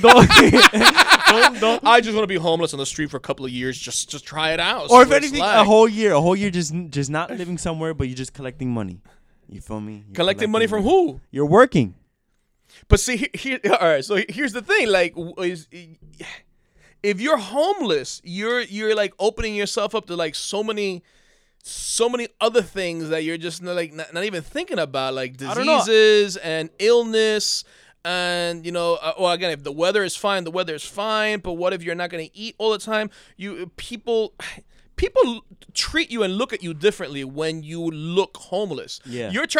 What you're describing is like you live outside, but you don't look homeless. But you don't. I guess. I've had friends that lived in their car. Okay, I've had friends that have lived in their car and they went to work and they went right back to their car. Okay, yeah. All right, I've had friends that do that, and they was horrible. It was just a horrible situation. I've had friends that have been homeless. Look, there was a student just a couple of years ago. He graduated. He was involved in he had problems with his family, and DIFOS is involved, and DIFOS is involved in your life until I think you're 21. And they had given him a place or something until he was 21, and then once he aged out, he had nowhere to go. he ended up at the shelter here in Union City. Okay. And he, I used to talk to him. He was like, "Hey, how's it going? How you doing? Blah blah blah." And he said it was horrible. You're living in the shelter with other people. Yeah, there's food coming in, but the food is not great. You're not changing your clothes often. People are ignoring you. You have nowhere to go in the morning. He said that was the worst thing about being homeless. There's nowhere to go. They kick you out of the shelter, and then what do you do with yourself? You're just moping around. That's why you see so many people like Just there there. because they got nowhere to go. Yeah. So where would he go? He would go to the 45th Street Library. He'd sit at the library and he'd read. He'd look up work. He'd look up jobs. But he said that there were other homeless guys in the library and the computers next to him looking at porn. Okay, yeah. They were so banged up. He's looking for a job and the freaking wino next to him is looking for porn. Okay. Go Yeah. figure. So it took a long time for him to get on his feet. He says it's a horrible experience. It's just a nasty experience. Is it easier to deal with when you're younger? I think so. I think it's a lot easier to deal with when you're younger. But there's also the mentality.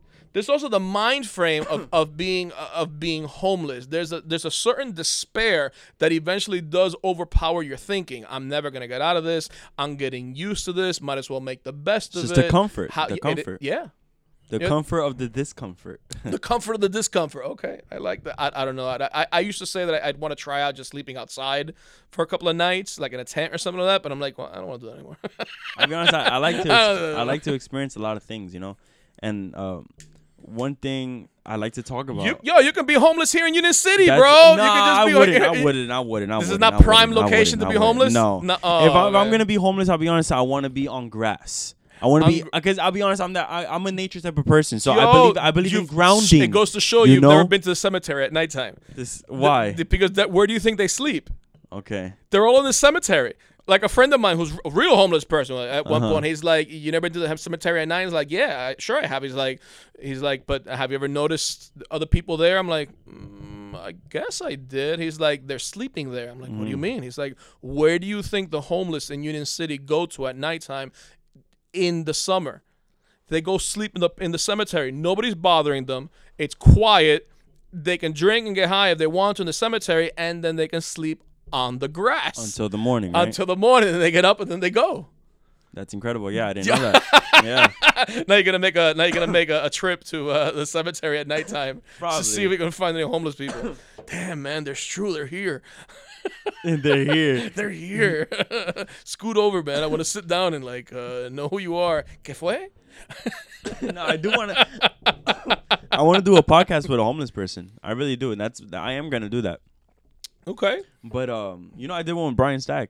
You did one with Brian Stack? Yeah. He came here? No. I wish he did. I wish he did. But Give him a few drinks, light him up. He's like, "Hey, Brian was good, bro. It was good." No? All right. Okay. No, we did at the City Hall. Okay. All right. What episode was that? I listened to a couple of episodes. I didn't drop it. Oh, you haven't dropped it? I haven't dropped it. I'm keeping it. You're keeping okay. I contemplate a lot. And I just don't. I get nervous. I don't know when to drop it. Okay. I'm thinking about it. Maybe I could drop it on the day of. Well, maybe you City's can edit birthday. it. Union City's birthday. No. I don't edit nothing. Okay. I don't edit nothing. Okay. Yes. There was an episode I was listening to with some kid that was talking about what was he talking about? NoFap or semen retention or something. Oh, that was good. That was good. You know about that stuff? You pick and choose whatever. I could talk about anything. Like it was interesting when he's talking about the whole semen retention thing. It is, and I'm glad I'm getting into that right now. Well, the thing with semen, this has been around forever. I mean, this is age old. The idea of a man holding in his life source, the vitality, the energy, that it's right? found, his energy that it's found within your seed. This is going back we're going back to primitive times. I mean, in Taoism, the Chinese practice that holding your seed, the idea that you can have, you can orgasm and not release. Because it is completely two different functions there. Having an orgasm and ejaculating are two different things. So that a man can have multiple orgasms like a woman can, right, in a short amount of time, and that you're not tiring out because you have maintained your vitality, your life source, your seed in you. I don't see it as something like that. Do I see benefits from it? Sure. There's no reason for a man at any age to ejaculate that many times during the week. The younger you are, the more you can ejaculate. and again, I'm saying ejaculate as opposed to having an orgasm. The more you can, your body is more primed. It has way more testosterone. You have all their levels are where they should be. And as a man, you can come as many times as you want. I go, if you remember being 14 or 15, you can freaking fap all day and nothing's gonna happen to you. All right, try doing that shit when you're 40 all day. You're gonna fall apart. Your body completely falls apart. So, depending your age, how often can you? Just depends. In your 40s, I wouldn't advise any man to be, to be ejaculating 7 times a week. Not even once a day. Once a day, right? You wouldn't be doing it. You are depleting stores of, what the hell is it called? Acetylcholine. I don't remember what the hell. I don't remember what it is. I think it's a neurotransmitter that assists in your erection. And if you're watching porn while you're doing it, you're destroying yourself because you're creating connections. You're creating new cellular connections in your brain to the imagery that you're watching, and you're destroying your libido. You are like practicing doing something which you shouldn't be doing, and you're getting pleasure out of it. That's the worst part of it. So you're stuck in that. And it's very difficult to get away from. That's why a lot of guys, young guys too, young guys will lose their erection. Young guys will lose their libido. Young guys will not be interested as much in their girlfriend as they used to be if you are watching way too much porn and fapping along to it. It's a fantasy world that you're creating in your brain that once you finally detach from, very difficult to like heal from. Yeah. It takes months. It takes months to heal from something like that. Yeah, it's incredible, holding in your energy. If you want to look like that, if you want to look at it as a mystical thing that you're holding in your energy, I guess sure, whatever. If you want to just look at it as, I'm not depleting these chemicals, these transmitters in my body, then I guess it's just a more practical thing to do. Like I said, when you're younger, much easier to go at it all the time. When you're getting older, it's just not healthy. It's just not healthy. This is gonna change the subject, but I'm glad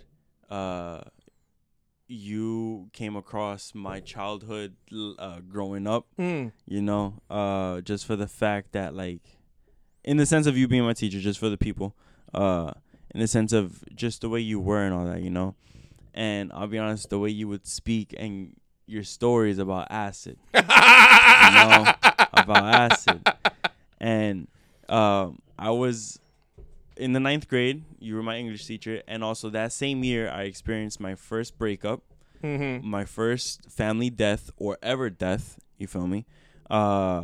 Smoking weed for the first time, and doing acid. And I remember I did acid. It was in December, so it was like I had already became a sophomore. Paper. It was paper, yes. And I'll be honest, I don't know if you remember me, in class, but I remember You're sitting in the back. In the back, yeah. And I was, at that time, I was so curious to everything, and your stories and all that, and then how it's hard to get it, or how you would get it, and just your stories. And me doing acid for the first time, I did it with 9 people in the house. Ooh! Everybody's doing it, man. Everybody's doing it. And some are doing full, some are doing half. And this type of acid, we got it from a guy, and he's known for having good acid. And it was, from what I could experience, it was good acid. This is something that made you trip. You feel me? Trip. It wasn't just visual. You tripped. Yeah, you're tripping, bro. Like, it was 9 of us in the house, and, we took it at 7 o'clock. Time's going by. And my experience is, time's going by. Maybe 30, 40 minutes. We're going to the store. Everybody's starting to feel something. And I'm not feeling nothing, and I took half a tab. I'm not feeling nothing. I'm not seeing nothing. An hour later. I'm okay. And as we're going to the store, my boy, he took half a tab too, but he saved his half because I went half with someone else. So that half went to someone else. So he gave me his half. He was like, here, you could have mine because I'm already feeling it. I was like, say no more. So I took the other half, which is technically called back to back. Oh, yeah. That's bad. That's not. So we're going to the store, which is maybe 2 minutes before where I took the second dose of acid. I'm going to the store, and right when I walk in, that's when I see it. Like, I saw space. You feel me? and there was this guy wearing neon green pants, and it was pretty bright. So I was like, wow, like, all right. So time's going by. Nice pants, man. Nice pants, bro. Time's going by and all that. We go back to the house, and now things are getting very fast. Mm-hmm. Things are getting very like bright and very. Walls are breathing, floor is moving, lights are brighter. And you're more sensitive to sound. Things are getting loud. Things are getting very loud. Very loud. And there's this kid who's acting a little weird. He looks just a little out of it. And time's going by, and as I say, time's going by. Just think about minutes, just minutes. He starts getting he's out of it. Mm-hmm. He would jump from the couch up, like, wow, what? You feel me? Just back to. No, he was bugging out. He wasn't there. He wasn't bugging there. out. You feel me? And at that time, everybody's just running around. People are paying attention. People aren't caring. People don't know. And I'm there, and I open the front door, and I see, like, just the outside, and I was like, yo, I told Elsie, I was with Elsie. I told Elsie, I was like, yo, bro, get pause, and let's get the fuck out. So we get out. You were in the wrong environment. Yes, and when I saw the outside, I was like, bro, like, why are we inside? Let's just go outside, It's us three now. And right now, I can say it's been an hour since we've took the dose, or maybe an hour and a half, and we go into this parking lot, which is just right there, and like now things are just like, wow, bro. Like when I did research on acid or psychedelics, they mostly talk about the visuals. They never talked. I never knew about what a trip was. I didn't know that there was. You such feel like thing you're gonna trip. It was such a mental thing, And then we decide, like, all right, we can't sit here. We have to go somewhere. I have a porch, but if my mom comes or my grandpa sees, Did you end up looking at the clouds? No, it was nighttime. Oh, it was nighttime. But we decided to go to my boy's house, and as we're going, we're like, damn, we can't go upstairs because your mom's awake. All right, let's just chill in front of the house. He lived between two houses, so he was perfect. Feel me? Fully isolated, and time's going by, and now it's like, what time is it? What time is it? Every 2 minutes. What time is it? And I told him, I was like, bro, like, you just asked me what time it is. And he's there. He's like, I'm sorry, I can't ask what time it is. You probably weren't even moving your lips. It was. You were asking him in your head. You never had that experience? You're looking at each other, you're talking to each other, nobody's moving their mouth? No. No. Watch. I'll be honest, if my girl was here, I think she would say that. No, what? You're having a conversation with each other. No one's moving their lips. Well, yeah, just point blank. I'll be honest. I handled myself completely. Like, I was there, but I was so confused. I was extremely confused, but I knew who I was. I knew where I was at. I knew what I took. And my boy, he was just out of it. He was just completely different. We had gotten a call from the girl from the house, and she says, blah, blah, blah, blah. The cops and the EMT are here because the kid had a seizure. Oh. And when he heard that, like, I was right next to him. I hear that, and we look at each other. He hangs up the phone, and this is when the trip starts, the peaking starts coming in, and like, he's there, and he was like, what happened? And, like, all right, la la la la, this kid had he had a seizure.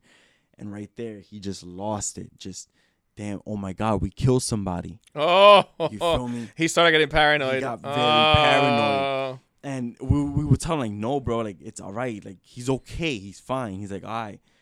Oh my gosh, we could have killed somebody. And it started to be, it became that. We could have killed somebody. And he understood that. Killed your trip. That's it. You're developing a bad trip at that point. And he was just in a loop.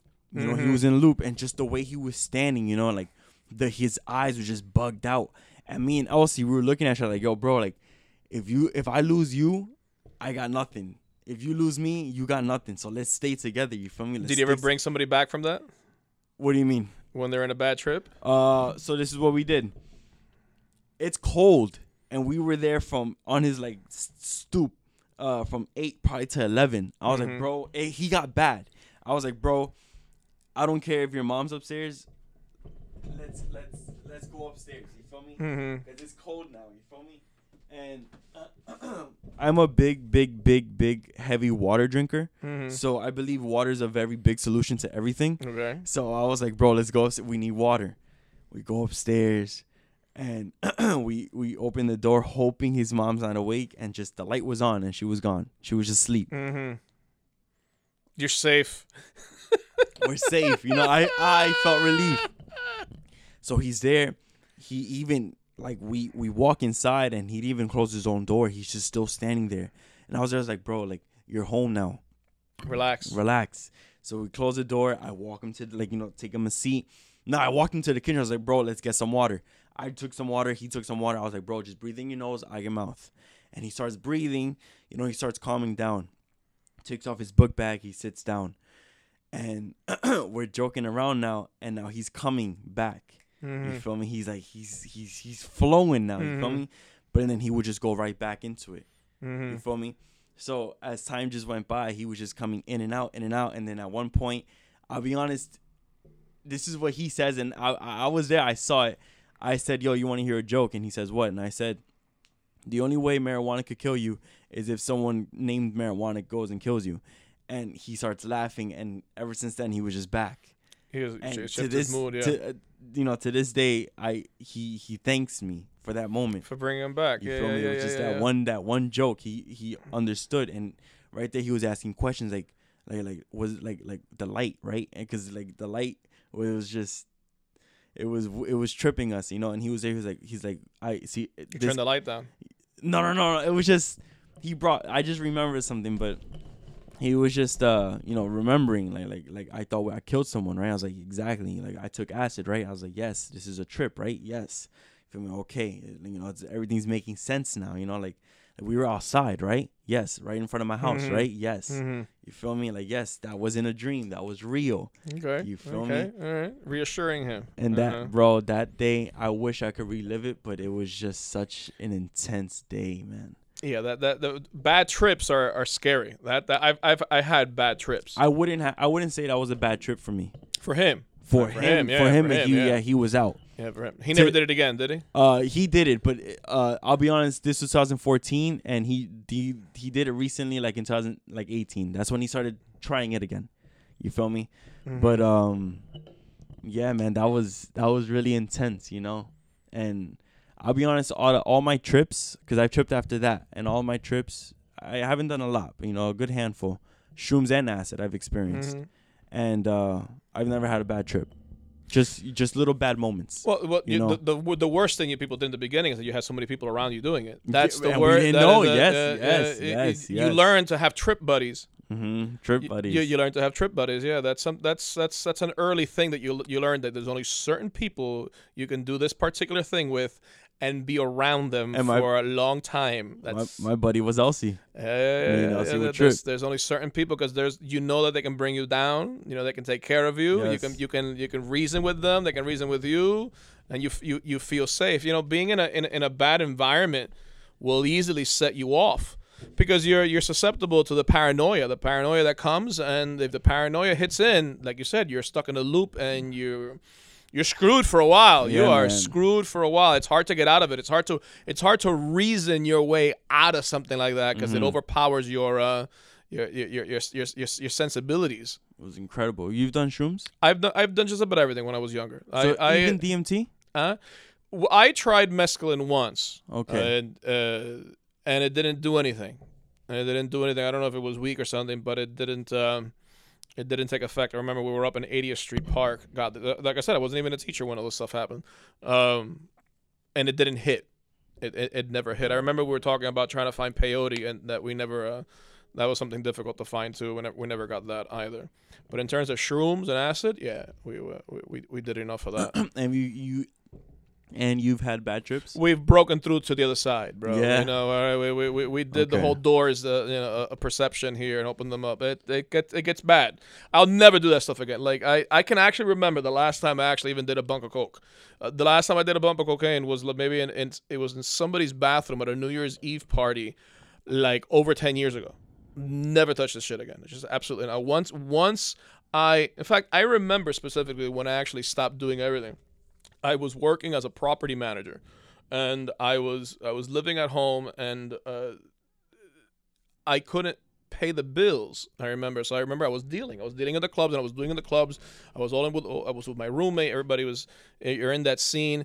And I had just applied to be, no, I wasn't a property manager yet. That was the job I applied for. I said, yo, I have to get out of this. I need a stable job. I can't continue doing this. Like a whole bunch of women got arrested, and people were getting sent to jail. People had already died in my crew. So I'm like, this is just getting wacky, because at first it's always all fun and games, but little by little someone's gonna die. Somebody always has to go first. Guaranteed. If you're involved in drug culture, someone's gonna die. It might be you, it might be somebody else, but it's coming. It's guaranteed that it's coming. So people already died. People already committed suicide.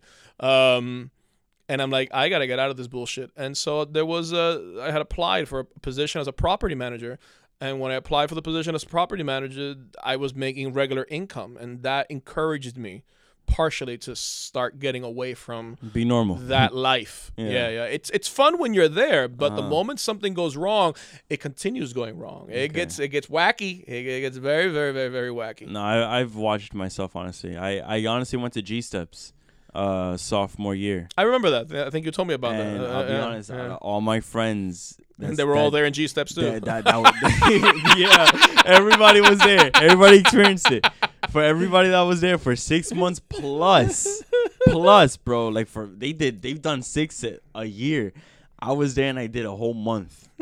I just knew, like, if I want to continue smoking, all I gotta do is just stop right now. Okay. Feel me? Stop right now. Do what I gotta do. When I'm done, I could continue smoking. Everyone didn't understand that. You feel me? I know I want to smoke right now. All right, go fuck yourself up. Okay, then. get stuck in that. There you go.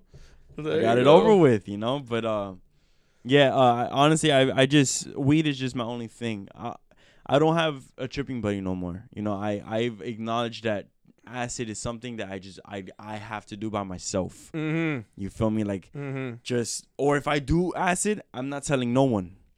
Okay. You feel me? Because I feel like yo, I just took some acid. If I tell everyone, it's just like is he acting different? Okay. You know, and they'll give you the side eye. That's what I feel. Mm-hmm. You feel me? It's just I get a little paranoid, honestly. Mm-hmm. But let me ask another question then here. So what are you looking for in it? In acid? Why are you taking it? Like, besides the point that you can get messed up and you can party with, but what are you looking for? I'm doing the experience. I honestly don't have a party mentality. I don't have an actual fun mentality. Well, I do. I'm a very comical guy. Mm-hmm. Very. I don't. If you're my friend, I tell you don't ever take me serious until I'll let you know when to take me, but don't ever take me serious. But I didn't look at it as, all right, I'm gonna get fucked up. You feel me? Like, all right, it's acid. All right, let's see. Let's trip. I want to see something. Like I don't know. That's the way I saw it. But now I've developed a mentality where I'd like to do shrooms because I've microdosed. Mm-hmm. And when I've been experiencing microdose, that I've had a lot more fun with that. Now that's fun. You feel me? Because now I could play with my head. Okay. You feel me? Now things are more softer, but it's there. That term did not exist when I was younger. Yeah, right. You take the whole shit and freaking hallelujah. Yeah. All right, and that's it. No, but yeah, the microdose, I like that, and I now between the months of August to October, I get this urge. It's like this. I call it trippy season. Mm-hmm. Like, this is it's the season to trip. This is the season to trip. It's like it's nice and gloomy. It's nice and dark. It's nice and because Halloween's coming up. Like everything's dying now. I don't know. I feel so comfortable in that. Just wearing a nice cozy sweater. Just imagine, and now I see it as like I wanna not. I don't want to sound like a cliche type of fucking. Like I want to find myself. Mm-hmm. You got me. But I do believe that psychedelics have benefits. Well, that's why I asked you. I go, what are you looking for in it? Because all psychedelics have that ability to make you see things differently, mm-hmm. right? And for many years, I was involved with that and trying to. We were on a journey though. Mm-hmm. We got banged up, but we were looking for something. We were trying to find In Yeah, answer to something. So yes, we were looking for answers. We were And exploring. how- you are how- on the journey. Yes, you're on the on journey, the trip. yes, This yes, is a trip you're- that you're uh-huh, on onto a self-discovery. There's a writer by the name of Carlos Castaneda. Ever heard of him? No. All right, he was a very famous writer for all these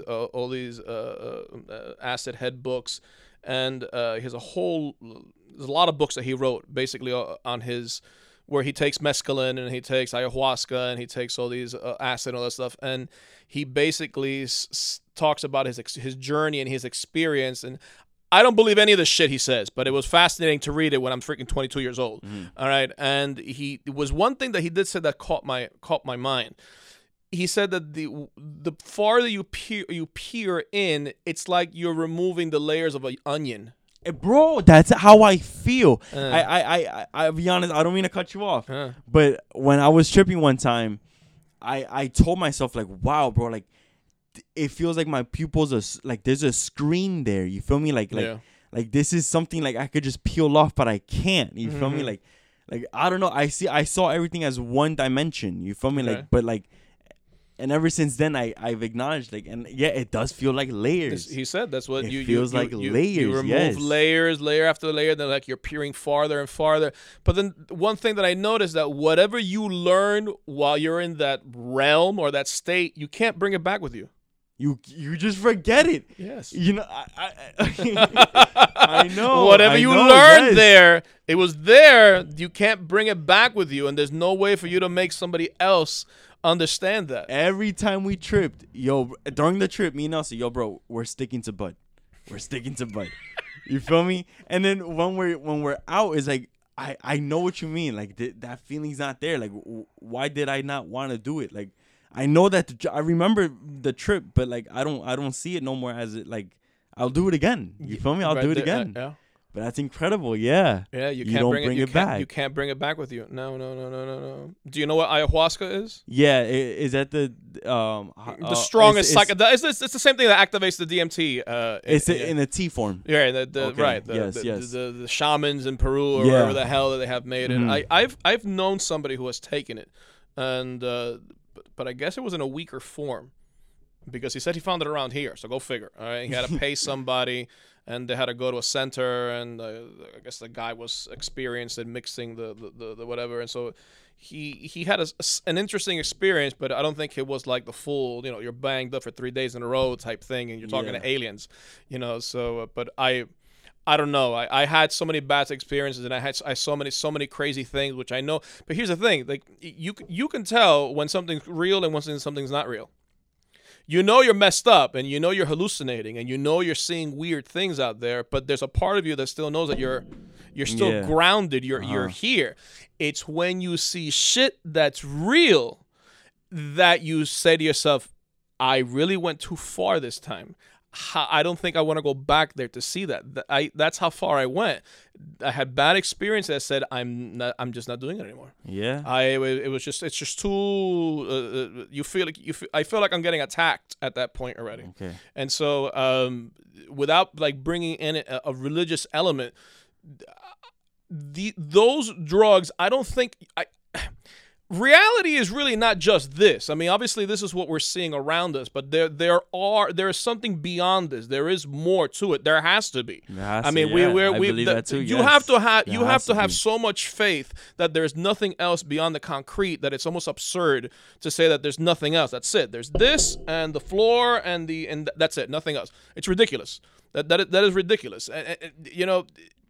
And when you start doing that shit and you really start peeling away some layers, and I didn't believe in God in that time. I mean, I did believe in God, but I didn't believe in God. I had my own ideas, and I was looking for answers. I was looking for things. I was looking for pieces of the puzzle. And you think that there are different people in your life that are part of the puzzle, and they're going to help you on your journey.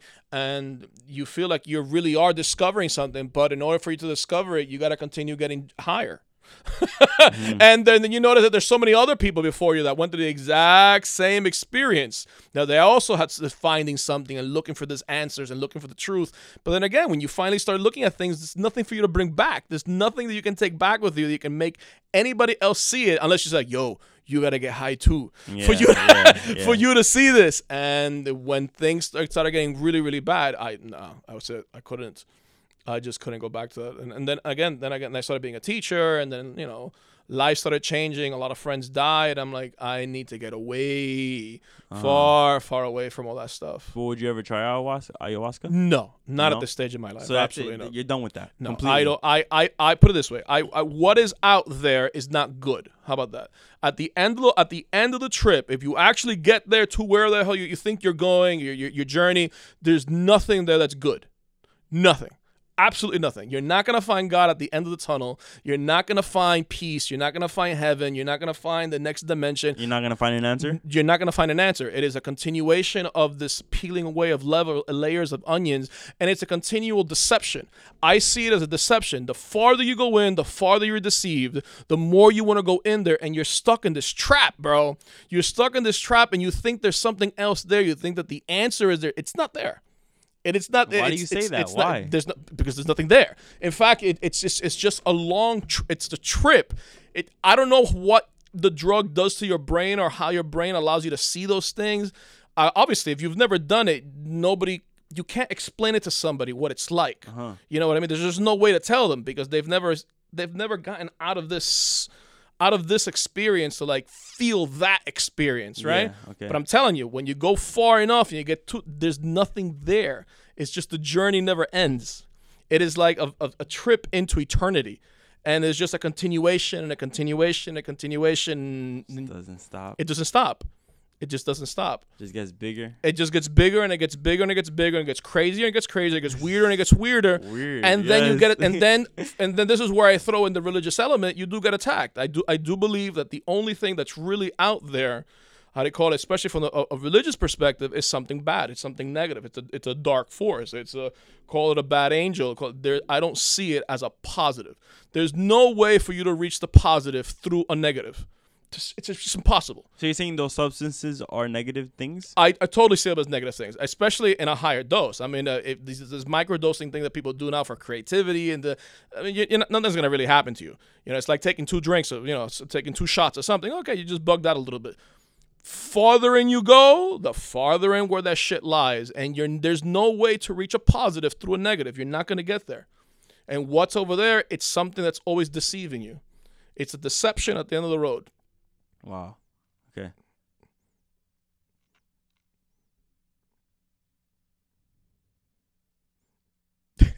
That sucks. Yeah. It does. It's again, and many people don't believe it because they still think that there's something there. But then again, these are people, just anybody. When you don't have something to believe in, you will believe in anything. All right. And if the truth hasn't reached you yet, if the truth hasn't smacked you in the face and said to you, I am the truth, this is what the truth is, then you will believe every single thing minus the truth. Because that's just the way it works. There's no way for you to believe a lie and then encounter the truth and say, oh, no, you can't be the truth because I'm believing the lie. So that's what I'm saying. Like, while you're in that negative zone, it's cool, it's fun, it's bugged out. I mean, it's nothing like anything that's here. You're not going to find a truth that you can bring back with you. That's what I'm trying to say. It's impossible because the truth is already around you right now. The truth is a different encounter minus the negative. You cannot have an encounter with the truth of reality through a negative mean. It's just not going to happen. But when you're banged up, it's just no way. And when you're in that lifestyle, I know it. When you're in that lifestyle, there's no way to be proven otherwise. It's impossible until you're pulled out, you're dragged out of that lifestyle into a different one. All of a sudden, things open up differently. And you would say that's sobriety, right? Sobriety? Sobriety? Sobriety? Oh, that's a different thing. Okay. No, we're talking about like the peeling away the onion layers. You're talking about the truth and stuff like that. Not everybody reaches that. Some people will sober up and they will feel great, perfect, wonderful, lead a healthy life. But in terms of that journey, that trip, that who is out there on the other side, break on through to the other side, and there's nothing good there. There's absolutely nothing good. How would you do you have that idea with marijuana? What do you mean, that it's not good for you to? Yeah.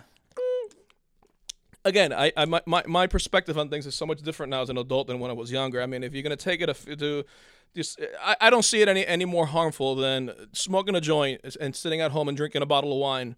You got probably about the same effects on you, man. The joint might affect you for 10, 20 minutes, and the bottle of wine might keep you drunk for another 2 hours.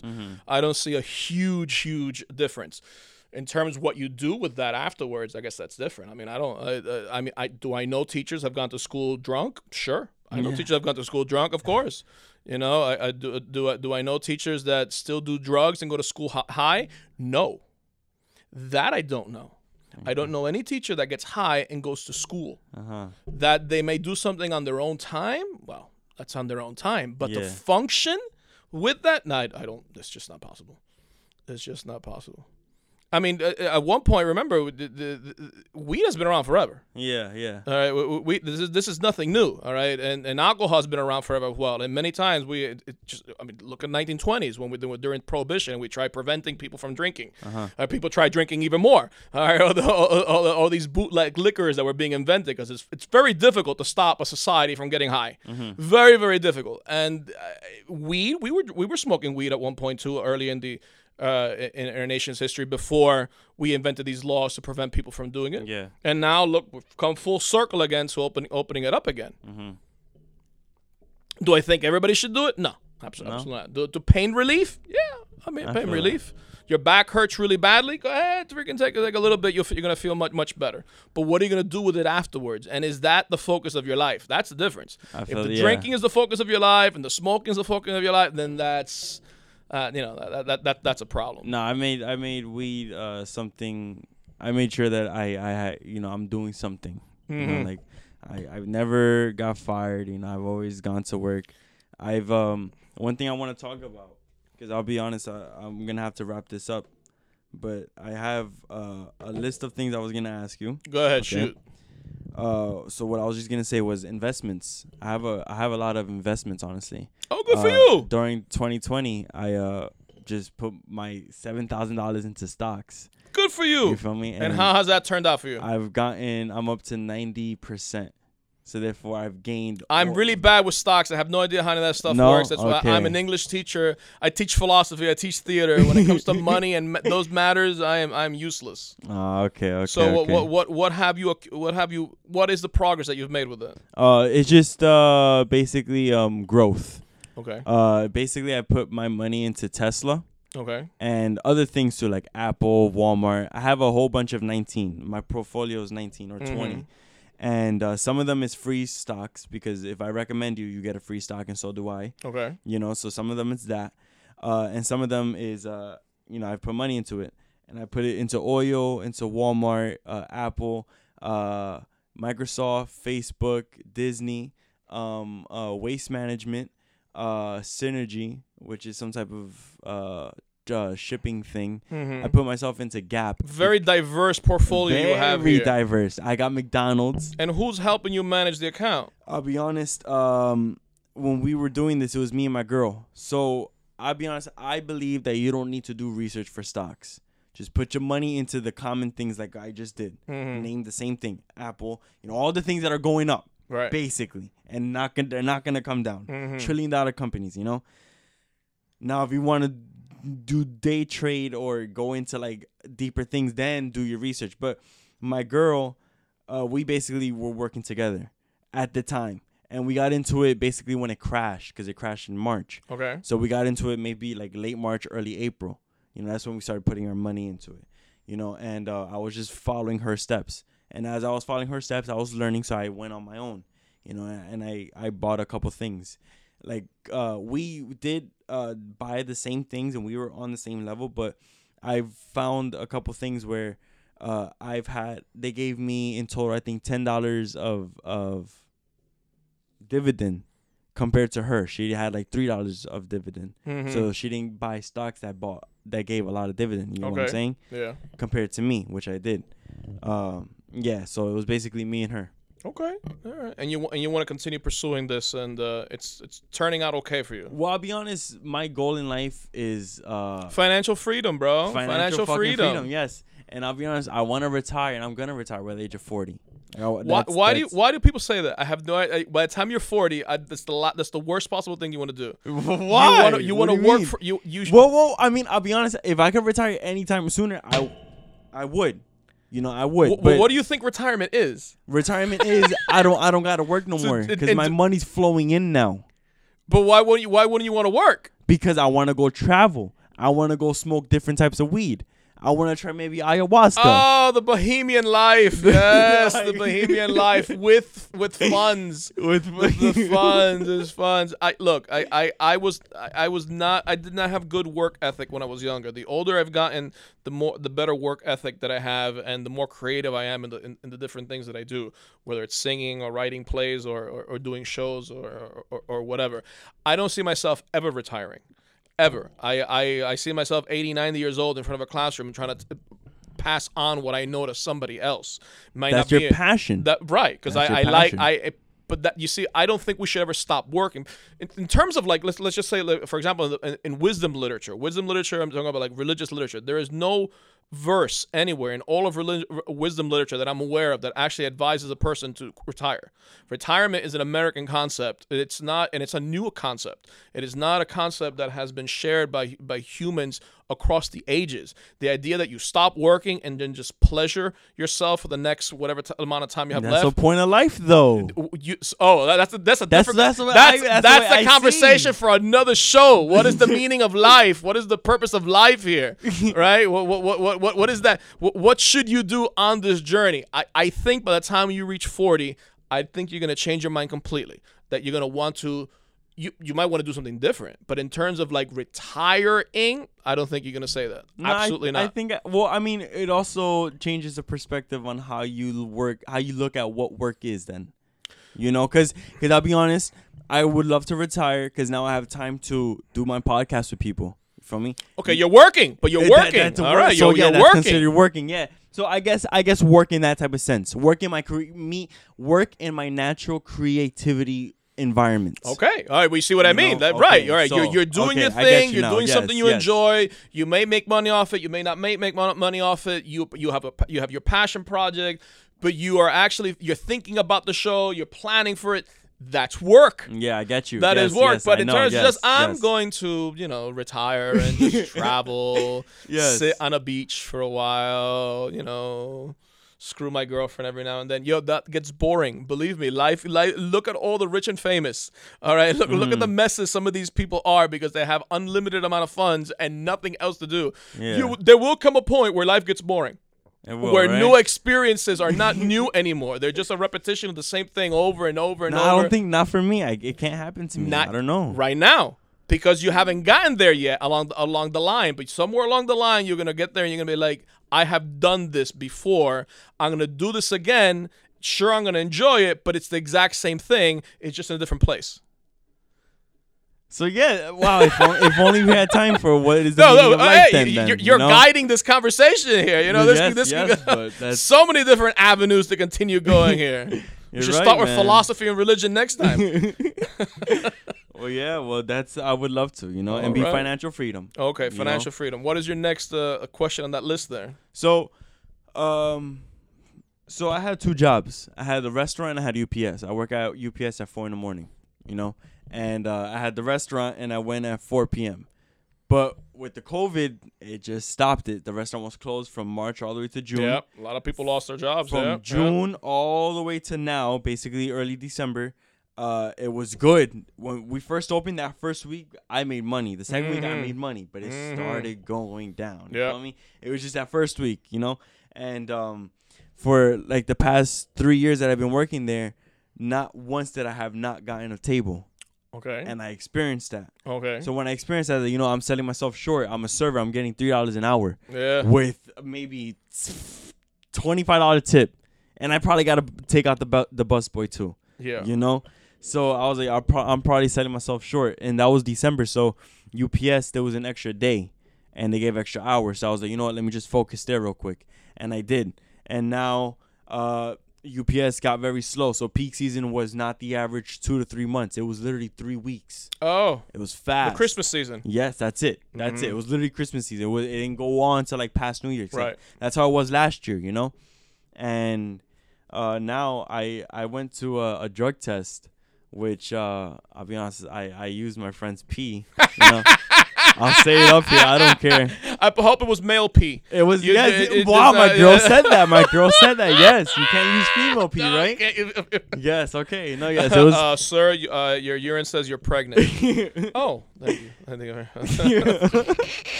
Sorry for that. No, but yeah. I went for the drug test today because I applied for Amazon.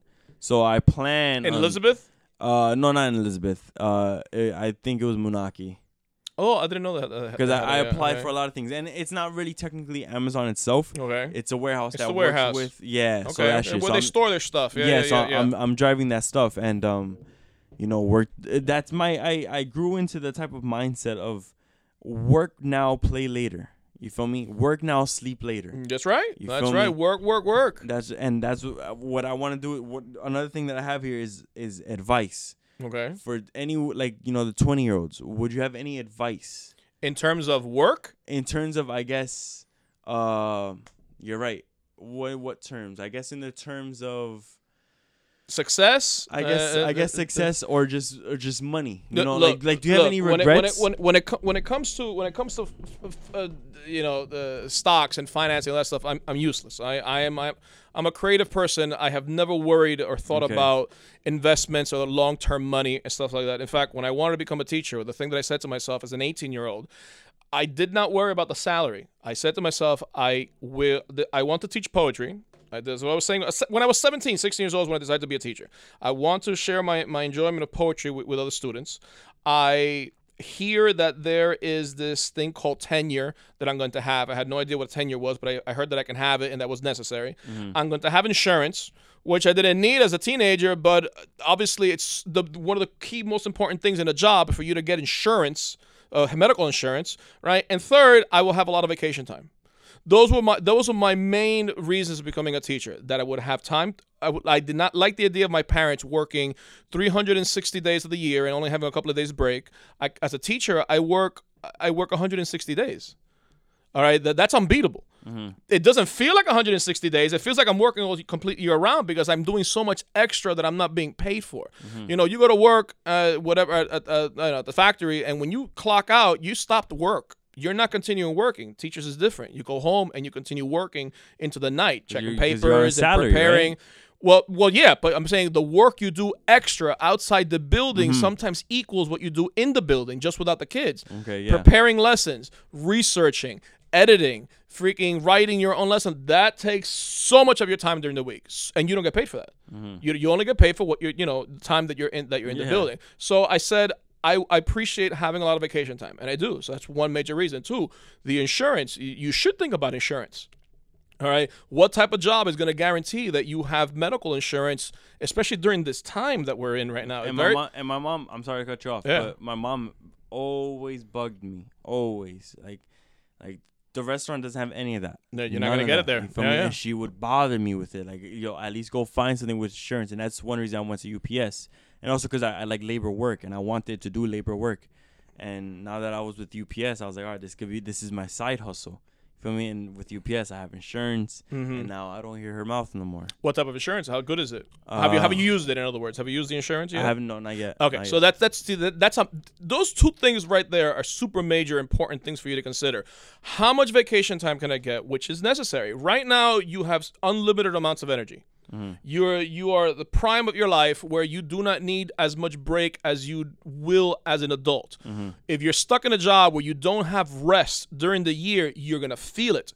You're going to super feel it, and you're going to regret it. If you end up having kids and your kids need to stay home and you have to stay home, are they going to give you days off? I mean, all these things like that come along with the job are super important that you're not feeling it now, but you will feel it later. How much time off can I get? How much vacation do I get? Will I eventually enjoy? How many days, how many sick days am I allowed before they fire me? Plenty of jobs are like, you've been out a week. We need somebody else. We can't keep you any longer. All right. Two, your how do you call it? The job security. All right. How hard is it to remove you from this position? At UPS? Well, at any position, right? Again, can you have such thing as a tenure? Like once you're in there a couple of years, they can't kick you out for regular things like lack of money or whatever No, it yeah. is. I could say for UPS, yeah, I'm part of a union now, so. So within the union, you have job security. Yeah, I need for me to get fired, I need like a good reason. You feel me? That's from what I see or hear. Okay, so there's You know. the job security, tenure, whatever you want to call it. 2, vacation time and sick days and stuff like that. 3, the health insurance and decent health insurance. Again, right now your body's in good shape. It's going to start to fall apart. It will, guaranteed 100%, you're going to start falling apart at some point in your life. Even if you take care of yourself. Even if you take care of yourself. It's impossible to avoid it. It's just impossible. Your cholesterol, your blood pressure, freaking too much salt in your body, sugar, whatever it is, something is going to start going at one point. Is your insurance going to cover it? Is there going to be enough money in there also for medication? Right? Is that covered? And then, of course, whatever plan you have for dental and vision, that's also helpful as well. Next, again, job security. How do you call it? What the hell did you say? You got job security. You have the tenure. You have your vacation time and time off. You have the health insurance. And then, lastly, do you really enjoy it?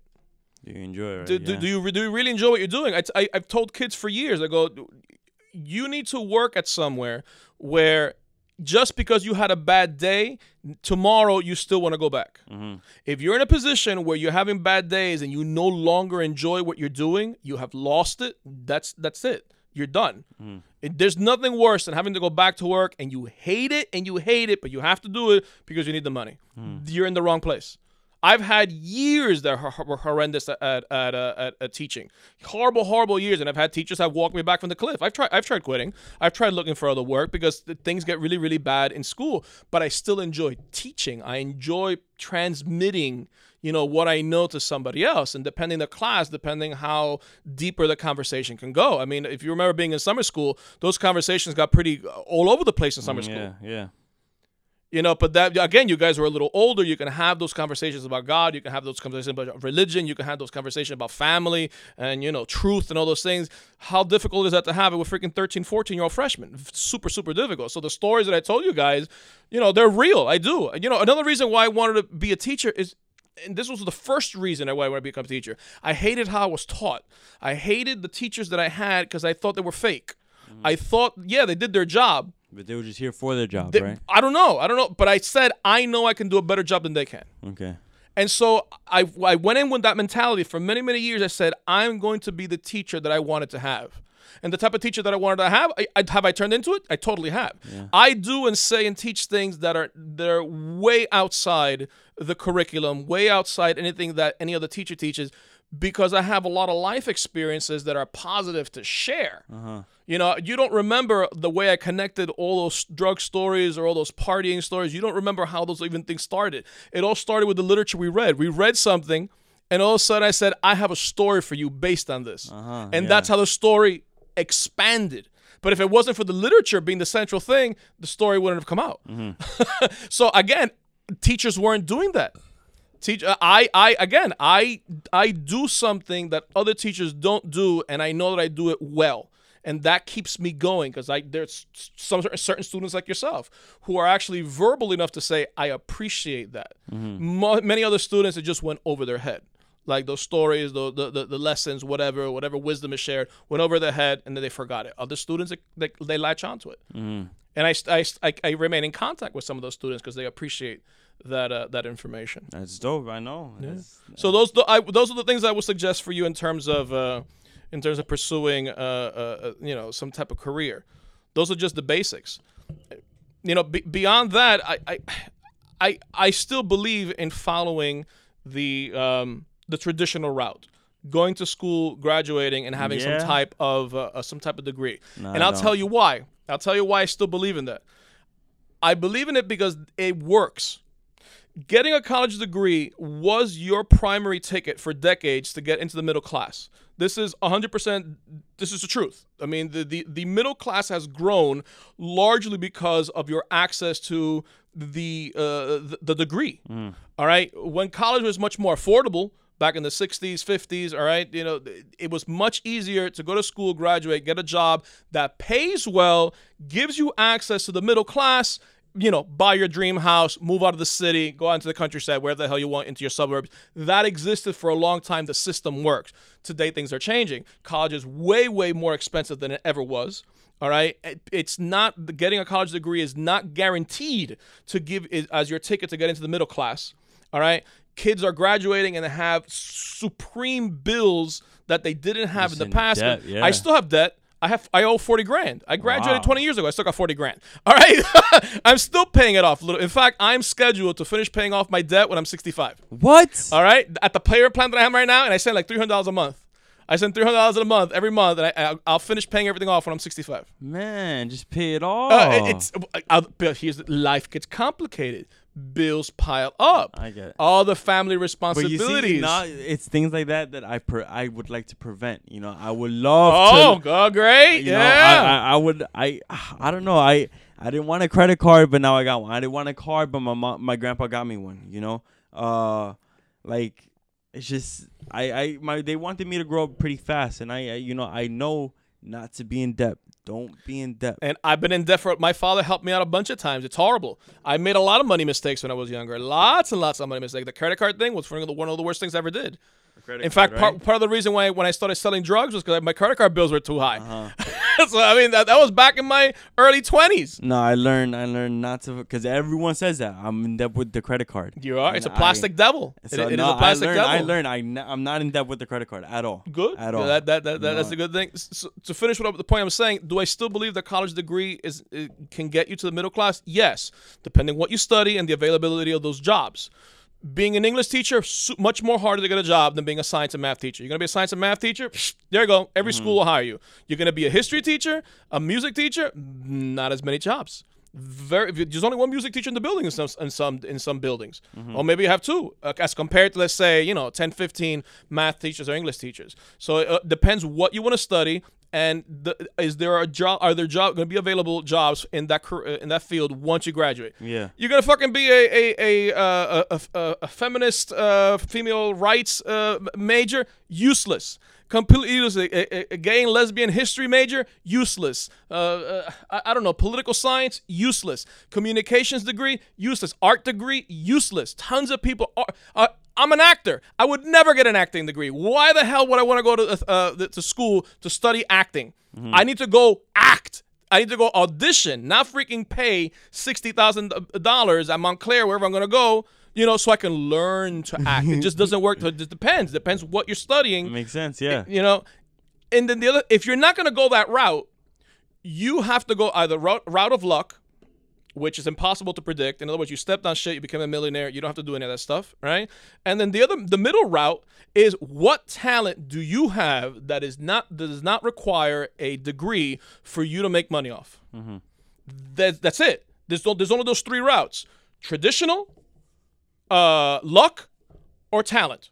And if you're gonna go down the talent route, your talent has to be marketable. Your talent has to be something that you have to have a niche in the field that nobody else has, and you can start making money off this. And then, of course, you do need luck in that.